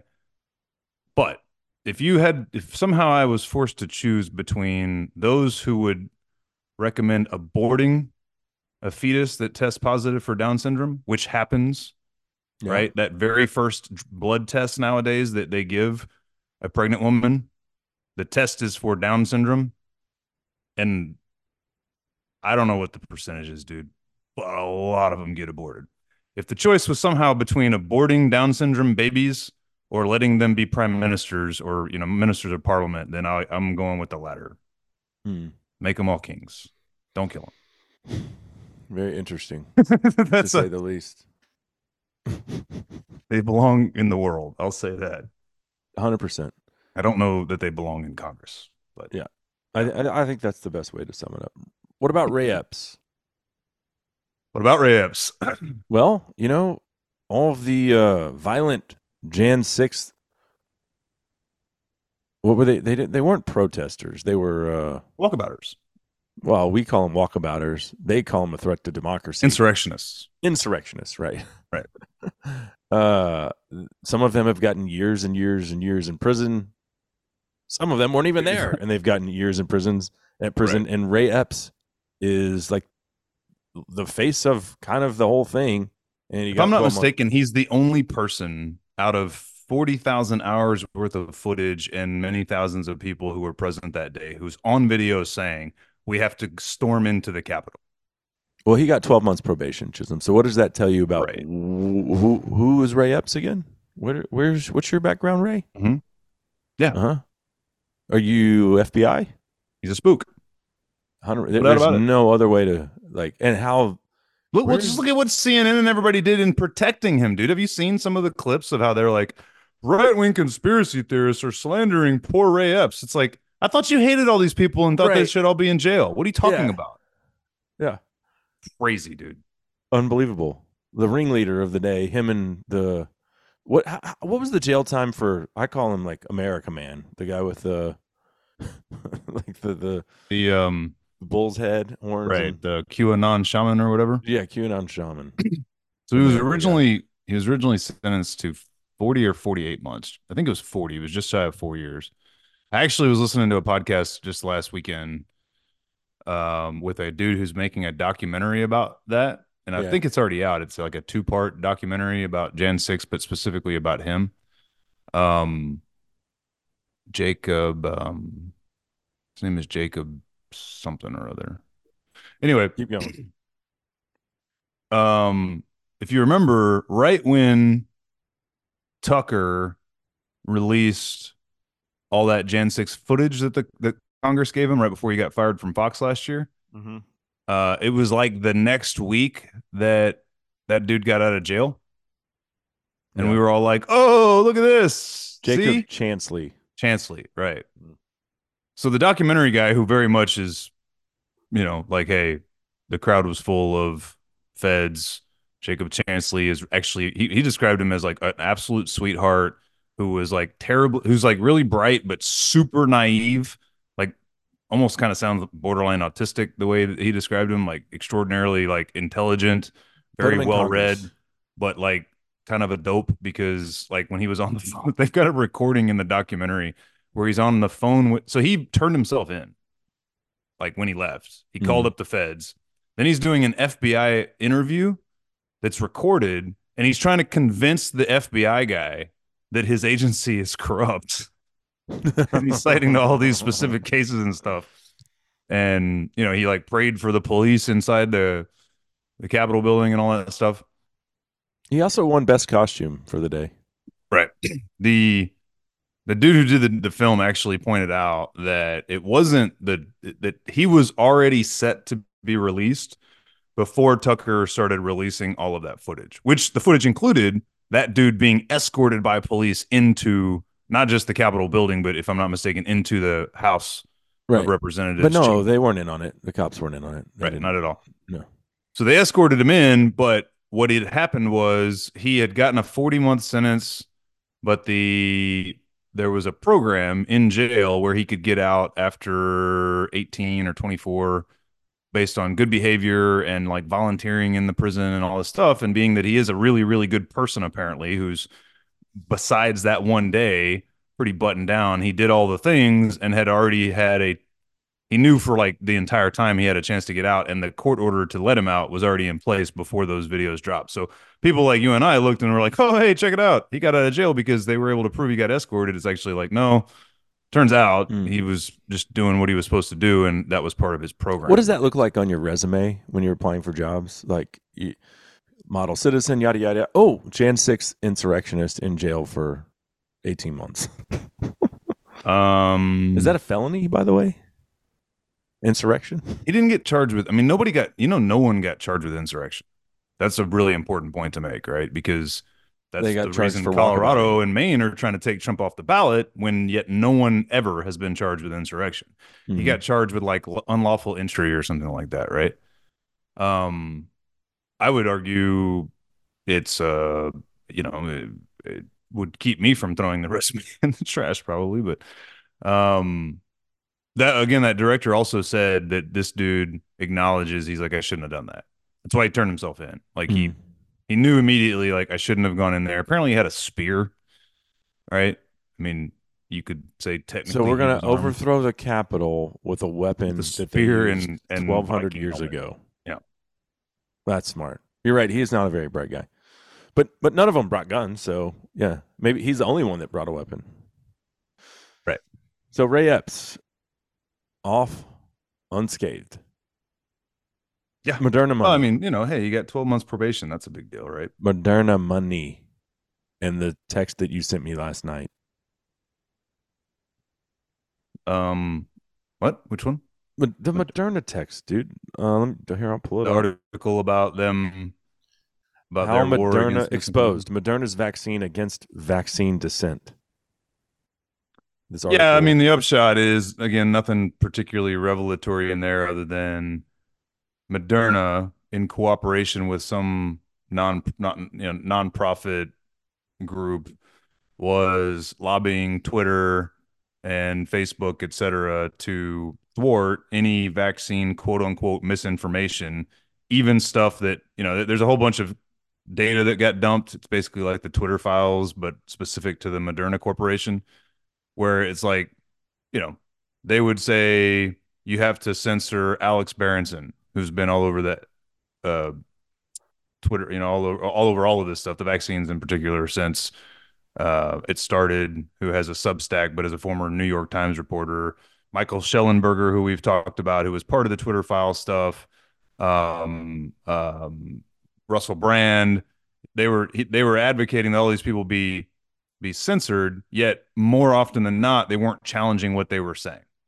And a lot of times Whatever what they were happened with saying Russell was, Brand's sexual allegations against him, or they tried to cancel him? I haven't heard a about peep that. about it since. And, just for kicks after reading that thing, I looked up his YouTube and he's still publishing stuff on YouTube. So I follow him on Rumble, so I get links yeah. to his stuff. But this thing that you sent me is it says There was something- investigations, dude. It says so. This is with James Mock, the chief financial officer at Moderna, and this is what he said: "Quote: Oh, the end was COVID is a very valuable product line of business, and will continue to be," said Mock, "and we'll make it more profitable." Yeah, so that was specifically, if you look up a little bit above that, I'm sure everybody remembers, but they became $100 billion corp. Okay, Moderna, Pfizer, obviously the little blue pill, right? They were the Viagra guys. Pfizer's been cranking out billions of dollars for a long time And paid out billions of dollars, and whatever paid drug out that was that the killed most. people. Yep, they've paid the most criminal penalties in global history, right? But the point being, Pfizer is probably one of the three biggest drug manufacturers on the planet and has been for decades. Moderna, it actually stands for like what, like modified RNA, right? Moderna, like, or modern RNA, right? The name is, their whole thing is these RNA vaccines, these mRNA vaccines. Like, that's what they do. And that's all they have so far. And yet they became $100 billion company just based on selling billions of these shots to governments all across the globe. Mm-hmm. And when people stopped taking their stupid boosters and governments stopped buying their stupid boosters, they plummeted. I think we documented it, but they've dropped by like 80% from their high 2 years ago. They're in the tank, right? So that statement you just read, $3.5 billion loss last quarter. right? That statement you just read was in response to the fact that they're getting their asses cooked. They had a $3.5 billion loss last quarter. Is that what you just said? Wow. Yeah. Right. So read it again with that as a little bit of background, that their company has been imploding because nobody wants their heart. COVID is a very valuable product line of business and will continue to be, and we'll make it more profitable. The virus itself is a profitable product line of business. You want to hear how shady Pfizer is, dude? Just historically, I just looked this up. So this goes back to 2006. Secret report services showing that Pfizer was at fault in Nigerian drug tests. So they were giving out meningitis drug trials to children in Nigeria. Probably somehow Bill Gates was involved with it. You know, he likes to do tests on African children. In Nigeria, the country of Nigeria sued Pfizer. I did not know that. Did you? The country. I don't specifically remember that, but I'm not. Nigeria files criminal charges against Pfizer. When was this? 2007. June 5th, 2007. In The Guardian. National Institute of Health. Nigeria files criminal charges against Pfizer. Pfizer to pay out $75 million over 1996 drug trial deaths. Wow. And that isn't even the one that I was thinking of that was a big issue here in the United States. I forget what drug that was, but it's well documented. Trovon, maybe. Doesn't matter. So Doesn't this matter. is awesome. They're, you know what they are? They're like the Bidens. They're impenetrable. Doesn't matter. You'd think something like that would put you out of business, but no, it doesn't. It's still so hilarious to think about how the left had been so anti-big pharma up until 2021, and now they're like, you're evil if you don't take their shots, which are actually, as we've said many times, designed to hijack your DNA to make you produce the very spike proteins that were killing people. Mm-hmm. Great freaking idea. It's interesting that we transitioned into this because as I was scrolling my new Epic Times app for some other news articles to mention, the only one that jumped out at me was exclusive. CDC drafted alert for myocarditis and COVID-19 vaccines, but never sent it. In May of 2021, a guy named Dr. Dimitri Daskalakis had provided a draft alert that would supposed to have been out to federal, state, and local public health officials and doctors across the nation through a system called the Health Alert Network, HAN, message it's used to convey, quote, vital health information by the CDC, they had drafted a nationwide alert to let everybody know, hey, these things are causing myocarditis.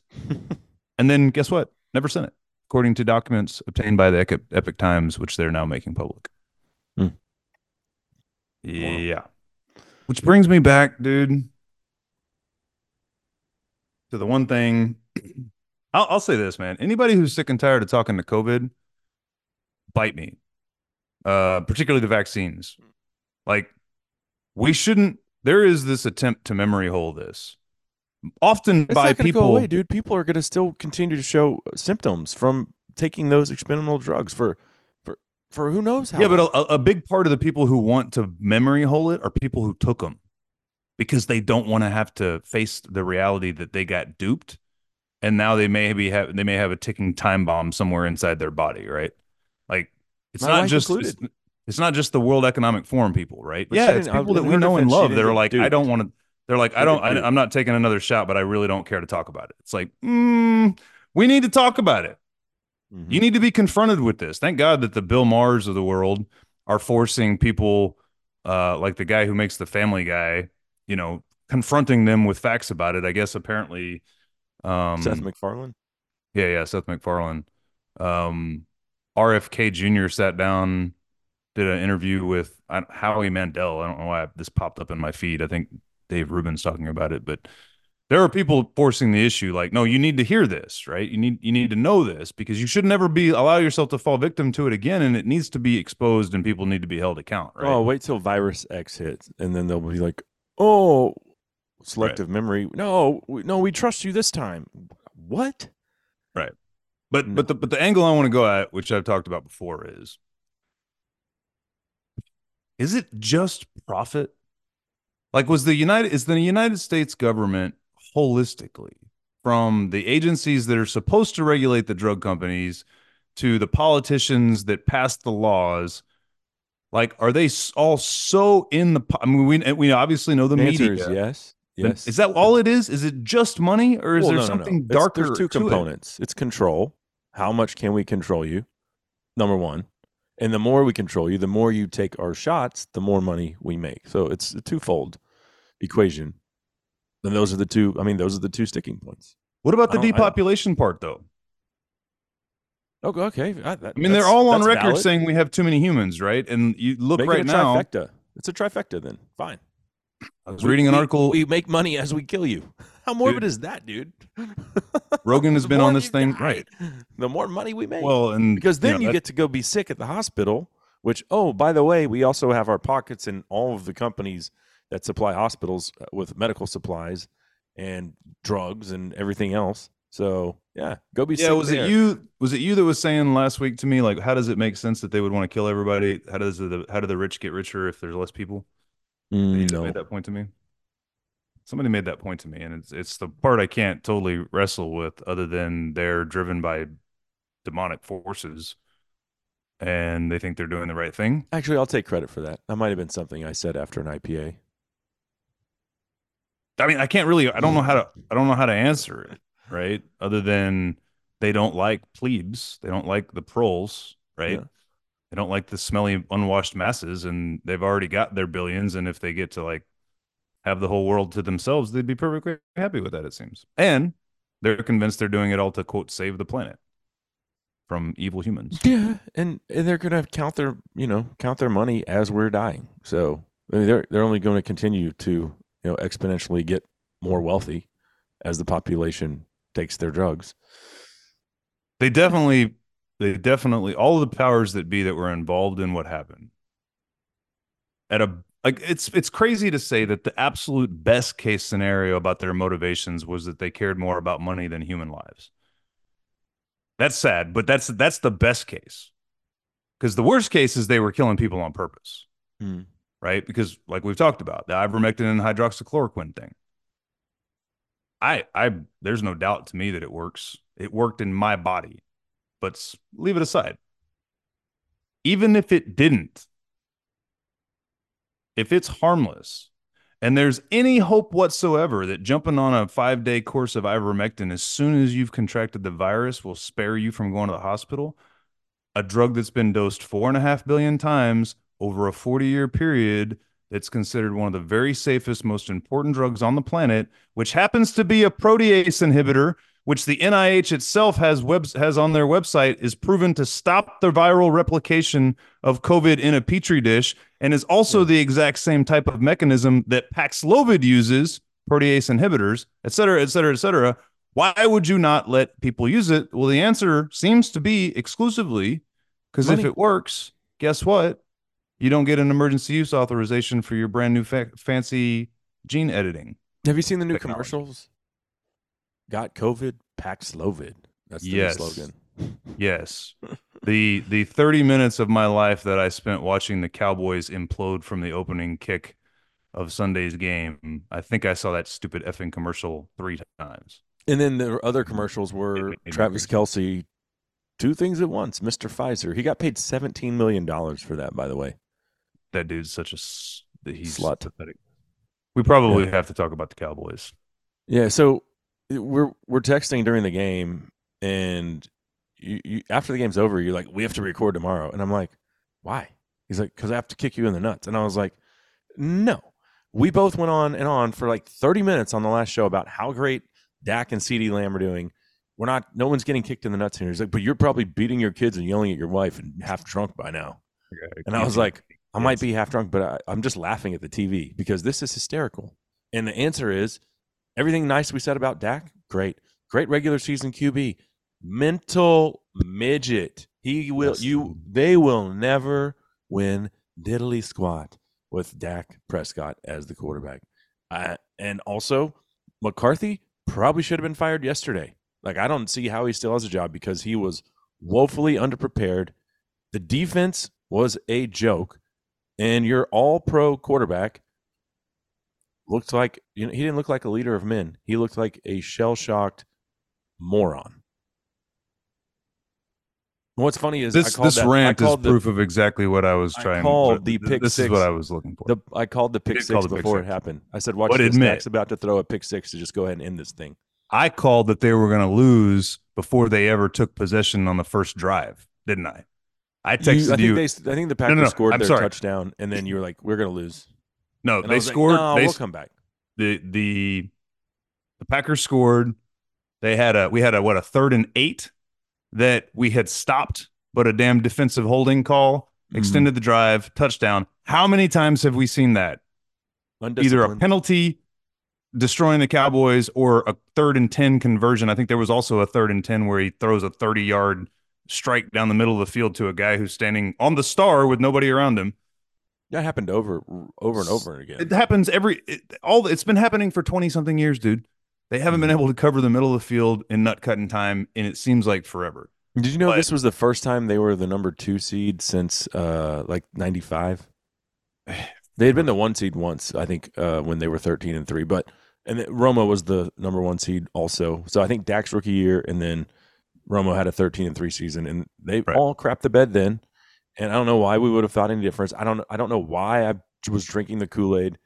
And did I think we were going to the Super Bowl? No. I thought we'd go to San Francisco and go to our first NFC championship and probably get beat by San Francisco. I don't think we would all have taken that as a win. Right?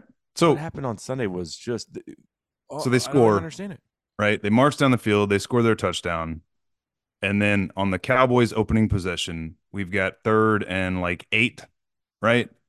And Dak drops back. He's got CeeDee open on like a slant or a post for a surefire first down, and he fires the ball a jillion miles an hour off of CeeDee's fingertips. He missed by 6 inches. CeeDee still should have caught it, being that he's CeeDee, but he drops it. And that's when I texted you and said, they're going to lose. And you were like, no, they're not. They're going to win. And 3 times, you were 2 times anyway, for sure. Over the course of that first quarter, you kept telling me, no, they're not. I was like, they're going to lose. I've seen it a million times. Listen, not only did they lose, I was typing it. I was so right. I can feel their energy, dude. I can feel their energy. Let me just say this. I didn't believe it as I was typing it, but I didn't want to admit what I was watching. When I sent it, I felt sheepish. I was like, I don't really believe what I'm saying here, but one of us has to believe it. We can't both say they're gonna. No, they I don't have to are. believe lies. They are who they are, and who they've always been since the Right. triplets. And the truth is, dude, it's not Mike McCarthy's fault. It's not Dak Prescott's fault. It's not CeeDee Lamb's fault. All of those guys, a lot of it is Dak Prescott's fault. All of those guys. He's bad. I think that if you had given Dak Prescott to Bill Belichick or the dude who's running the Niners or about a half a dozen other, it's not just the coaches. If you had put Dak in an environment where excellence is demanded and nothing else is tolerated and only hard work, I don't think there's any denying the dude works hard. Dak already is, which is why I just don't think he's good enough. Troy used to complain about this, dude. Troy complained about this. Troy still complains about this. When Jimmy Johnson was the coach of the Dallas Cowboys, that place was hard. It was as hard as the Soviet Union, dude. There was no effing around. Jimmy would cut somebody just to make a point, right?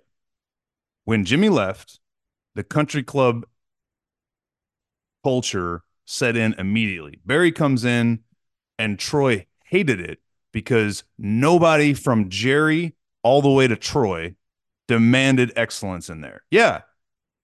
Troy, being that he had 2 rings, being that he had one of the most talented groups of all time who had been there, done that, managed to drag Barry Switzer and Jerry Jones to the Super Bowl anyway. And as I pointed out in my text to you, I'm still pretty convinced Neil O'Donnell deliberately threw those 2 balls to Larry Brown because he was all by himself in the flat on both of those touchdowns he ran back. Oh, well, then who was he throwing it to? Are you convinced that Dak threw that touchdown to the Packers linebacker on purpose? Because that was just as egregious. That was one of the worst interceptions you'll ever see. I have to acknowledge first and foremost that so Dak's on the take may too, very well be rigged because it is just sports entertainment, right? The whole thing may be rigged as far as I'm concerned. There's no doubt in my mind that referees rig games in every sport all the time. So is it possible? It's entirely possible. But let's pretend that it's all very legitimate. The point is, ever since Jimmy left, that place has been a country club. And yeah, Dak Prescott is a hardworking guy, but the country club soft BS. I mean, I've talked about this, I think, on the show before, but Jalen Smith, right? Yeah. The linebacker who they drafted after he had turned his knee inside out in, I think, a national championship game for Notre Dame, right? Yeah. He doesn't play as all as a rookie. Has, I think, a lights out sophomore year. They sign him to a $45 million dollar deal, and then like a year later, he's not even in the league anymore.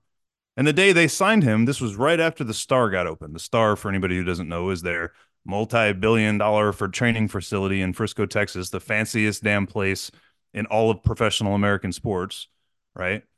He talked at that press conference about how he signed that deal then, even though if he had duplicated that second year deal, like his performance in year 2, if he had done that one more year, he could have hit the free agent market and probably gotten paid twice as much because he was playing out of his mind, right? And he's like, I want to take this money now because as a member of the Cowboys, when I'm hanging out here at the Star, the deal flow in our club room, because they have like a lounge where billionaires and multimillionaires from all over Dallas-Fort Worth can pay top dollar to come hang out with NFL football players. And then so that creates something called deal flow, which means like, hey, I'm working on this real estate deal, Jalen. You got any? You want to put some skin in it? You want to make some money, right? That's awesome for those guys. That's where I'm torn about it. It's like, good for them, dude. They have an owner that does everything he can to cater to these men. You know what you get at the end of the day? 12-5 and out of the first round. And out of the playoffs in the first round. Right. Because rinse and repeat. It's like, I mean, if we lose, they're 12-5 the last 3 years. And work on my portfolio. Well, bottom line is they're not winning with Dak. He can't do it. They're not winning with Jerry, dude. That's my point. That's your point. It's not Dak's fault because what was wrong with Romo? He couldn't do it either. He won one playoff game. Give me which this is also Jerry's fault, and he's 81, so he won't do it. If you tear it down and start over, you know what you get? C.J. Stroud. And they haven't done that since Troy. They haven't had a top 10 quarterback. But it's not a talent problem, dude. I'm saying it's a culture problem. Culture problem. Dude, I don't know that I'm going to agree that. I think Dak is a mental midget. It's the big game that shell shocks him. Like I think he can. That's because of the environment that he's either in. you have it or you what don't. was okay? What happened with CD Lamb? You think he's a mental midget? You put he sure as hell didn't look like it in the Big that 12 locker championship room, and you think Aaron Rodgers is just gonna be like, well, in the big games, I'm gonna implode because I'm the stars on my helmet. I don't think that's true. I think it's entirely possible. You think Patrick Mahomes would have been like, oh. But you think Patrick Mahomes? Here's a good comparison. Would basically just be Dak Prescott if he got drafted by the Cowboys instead. I think that's entirely no Super Bowls, no MVPs. He's just a dude. I think it's entirely possible, dude. The quarterback, every quarterback in the NFL has the physical talent, right? And every starting quarterback in the NFL is their mental ability. It's the organization, dude. You telling me that if Tom Brady had been drafted by the Detroit Lions, that anybody would know his effing name? I don't know. Come on, dude. Do you think Tom Brady wins? You're acting like New England was this bastion of NFL greatness before they never even won a Super Bowl, buddy. Never. They were the Lions. They'd been to 2 and hadn't won 1. So don't tell me that you think no. They're basically comparable. New England was a NFL wasteland. Is Bill Belichick a great football coach? Sure. How's he done since Tom left? Well, he hasn't had a good quarterback since Tom left. Right. Now, Tom won 1 in Tampa Bay. I would argue they had a ton of talent around him, and he had certainly learned how to win. My point is they had a great general manager in New England for sure at that point. Yeah, to your point, well, New England had played in 2 Super Bowls, so they weren't the Detroit Lions. They played in one with Parcells. Played in one in the... And they played in one in the 80s. So they weren't completely bereft of any sort of tradition. But they have an owner that stays the F out of the way. They have an organizational structure that brings in talent, and then they have a hard-ass Northeastern Boston, Massachusetts mindset of you're expected to be here at 7:30 a.m. even when we got 3 feet of snow in a nor'eastern last night, no matter what. That they're legendary for that. Would you like it? And because you know Jerry is called Belichick, would you like it if a 72-year-old Belichick came here? I mean, dude, I guess, but I don't think he will, because he's going to demand way more control than Jerry's. Oh, Jerry turned it all over to Parcells. Remember that? Parcells said, I need to be able to buy until the groceries. until he saddled, he did for a year, and then he saddled Parcells with T.O. and, put a damn nuclear cancer right in the middle of the locker room. Damn good. Everybody knows Bill didn't want that deal. But again, T.O. Country Club, perfect fit. And then here's the thing, from a talent standpoint, the general manager, the ticket has always had that whole, I think it's time for Jerry the owner to fire Jerry the GM. Well, he's not the GM anymore. He's the GM in name only.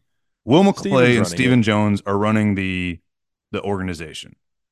Thank God, because Jerry wanted to draft Johnny Football over Zach Martin. Right. Jonathan and his Martin. son stepped in there and was like, no. And now we have a Hall of Fame offensive lineman, and you would have drafted Johnny Manziel. Right.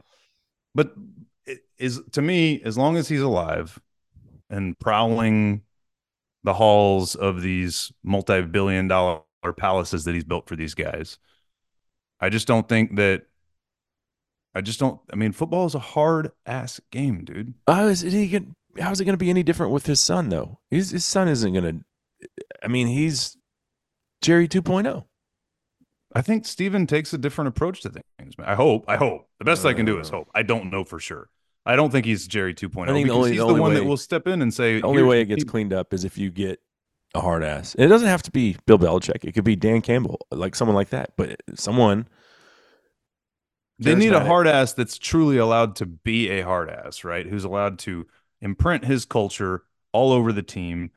They need an owner. They need a structure where the first person people go to after the game is the damn head coach, because he's the unequivocal leader, and the people in the back office stay in the front office stay in the front office, right? Mm-hmm. The problem is, Robert Kraft became a little bit of a name once they'd won like 3 of those Super Bowls, but it was still Bill Belichick's. Let me put it this way: who owns the Niners? I don't know. There you go. Right. Who owns Kansas City? I mean, we know the Hunt family, right? But you don't ever see which one, right? Right. But Bob Kraft became somewhat of a thing.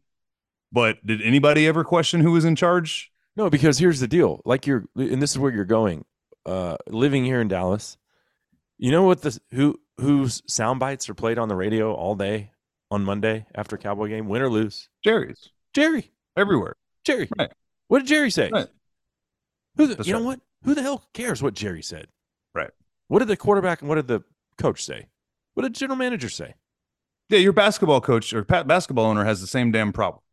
The only reason that guy's got a ring is because a man named Dirk Nowitzki just decided, F everybody, I'm not losing this year.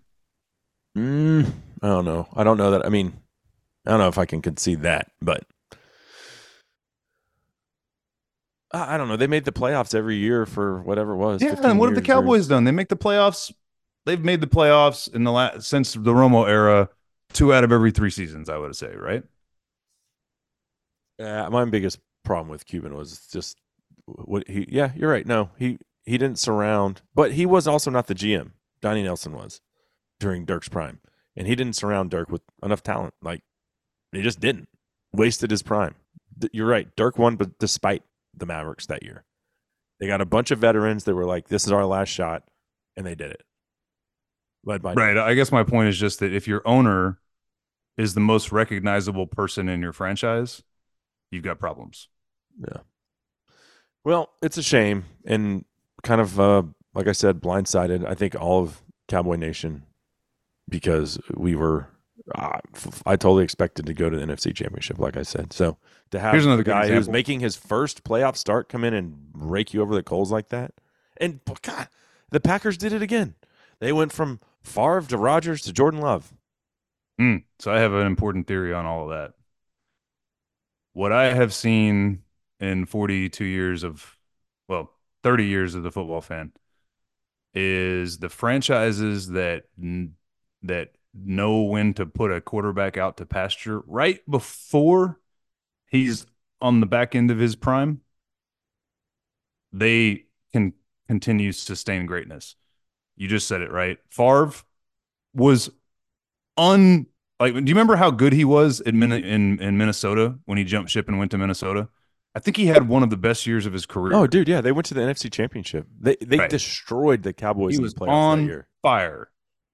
But what did they do 3 years before he even got to that point? Was they drafted Aaron Rodgers when he fell in their lap at like number 25. That's the difference, right? Is they let these guys sit and develop. Nobody else does that. They throw you first round pick, boom, you're in. They go out and they get a quarterback and they groom him. They do it right when they know that we're at the point with this guy where we need to be prepared for the next decade, right? What did the Cowboys not have the day that Troy retired? They did not have that guy. They had nobody. They stumbled into it with Dak at the tail end of the Romo career, who they got in the 4th round on a total flyer, and who just happened to, Romo got hurt. He took it over. From what I can tell, they don't have that guy on the roster right now. Dak's getting pretty long in the tooth, right? But yeah, so to your point, what'd they do with Love? They go draft a quarterback, Love, who I didn't think was going to make it, but damn, he looked pretty freaking good. And apparently ever since, week 7, he's been him and Dak were the best 2 quarterbacks the second half of the season. He's been on fire. His accuracy's better than I expected. He's a big strapping dude. But yeah, they were like, hey, Aaron, you become a little noisy. You're real expensive. Go do your ayahuasca trips what? in New York. He tears his ACL. Yeah, tears his Achilles like first game of the season, right? Same thing happened, though, like with the Steve Young, Joe Montana transition, right? 49ers said, hey, Joe, we're ready to move with the young guy. Joe went on to Kansas City and had a couple of more pretty solid years in him. The Niners went to 4 straight NFC championships and a Super Bowl championship, right? I think Patrick Mahomes sat his first year behind Alex Smith. Yeah, who was on fire there in Kansas City. Yeah, but Alex Smith was basically Dak Prescott. Like they kept going to the playoffs and they kept losing.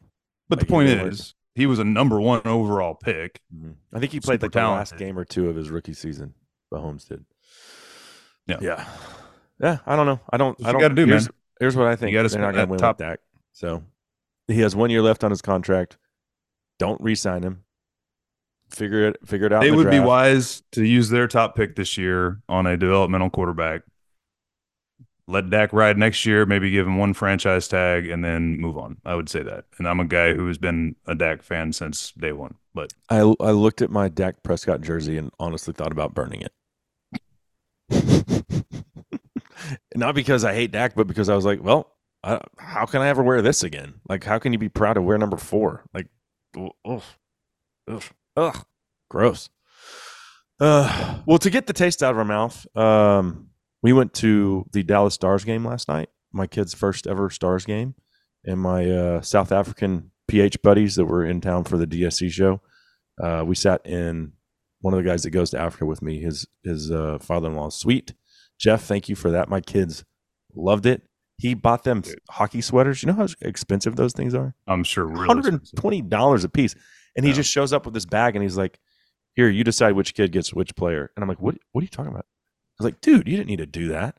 They wore those things to school today, so he might have just created a bunch of new hockey fans. Dude, live hockey is probably the most fun thing to watch, man. The seats did not suck. It was awesome. Live hockey is badass. Very enjoyable. So thanks again, Jeff. Shout out there. Well, I think that is going to do it. Oh, no. I got one clip for you. It's Who Said That. We're going to end on a high here, and you're going to tell me who this is visiting with Tucker Carlson.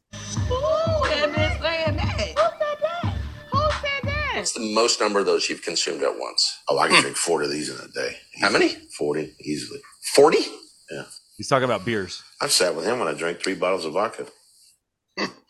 Confirmed. Back in the day, it was like 3 bottles of Jack Daniels or Crown, but since I got cancer, I went to vodka and went to the clear shit. So Just because healthier. Just keeping it healthy. Yeah, I know what you mean. Who said that? I don't have a clue. John Daly. Oh. Nice.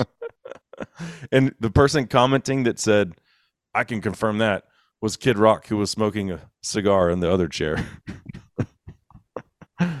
At least John's staying healthy. He drinks 40 beers a day and got off of the Jack Daniels, so good for him. And the legend. It's amazing to me how much human beings can vary. You know, like obviously LeBron James is a different creature than you or I, right? My whole I would feel so bad, just so dysfunctional if I was consuming a quarter of that on a daily basis. I used to drink a couple beers every night for a long, long time, and I can tell you when I look back at that stage of my life, it wasn't doing me well. I'm not saying that John Daly's in any kind of good shape, but just how does it not kill him? Right? Like, how is he just rambled up around? Like, how does it not kill him? Like, plus he smokes multiple packs of cigarettes a day. Yeah. Some people's bodies can endure some. Here's to your health, John. That is going to do it for episode 158 of Justified Pursuit. For Chisholm Cook, I'm Cable Smith. Thanks for tuning in. We'll run it back next week. They call it swing lube in the golf world. I always thought it was swing juice. Swing grease? Juice. No, grease. Whatever.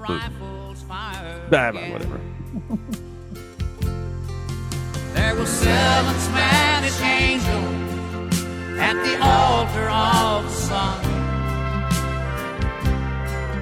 They were praying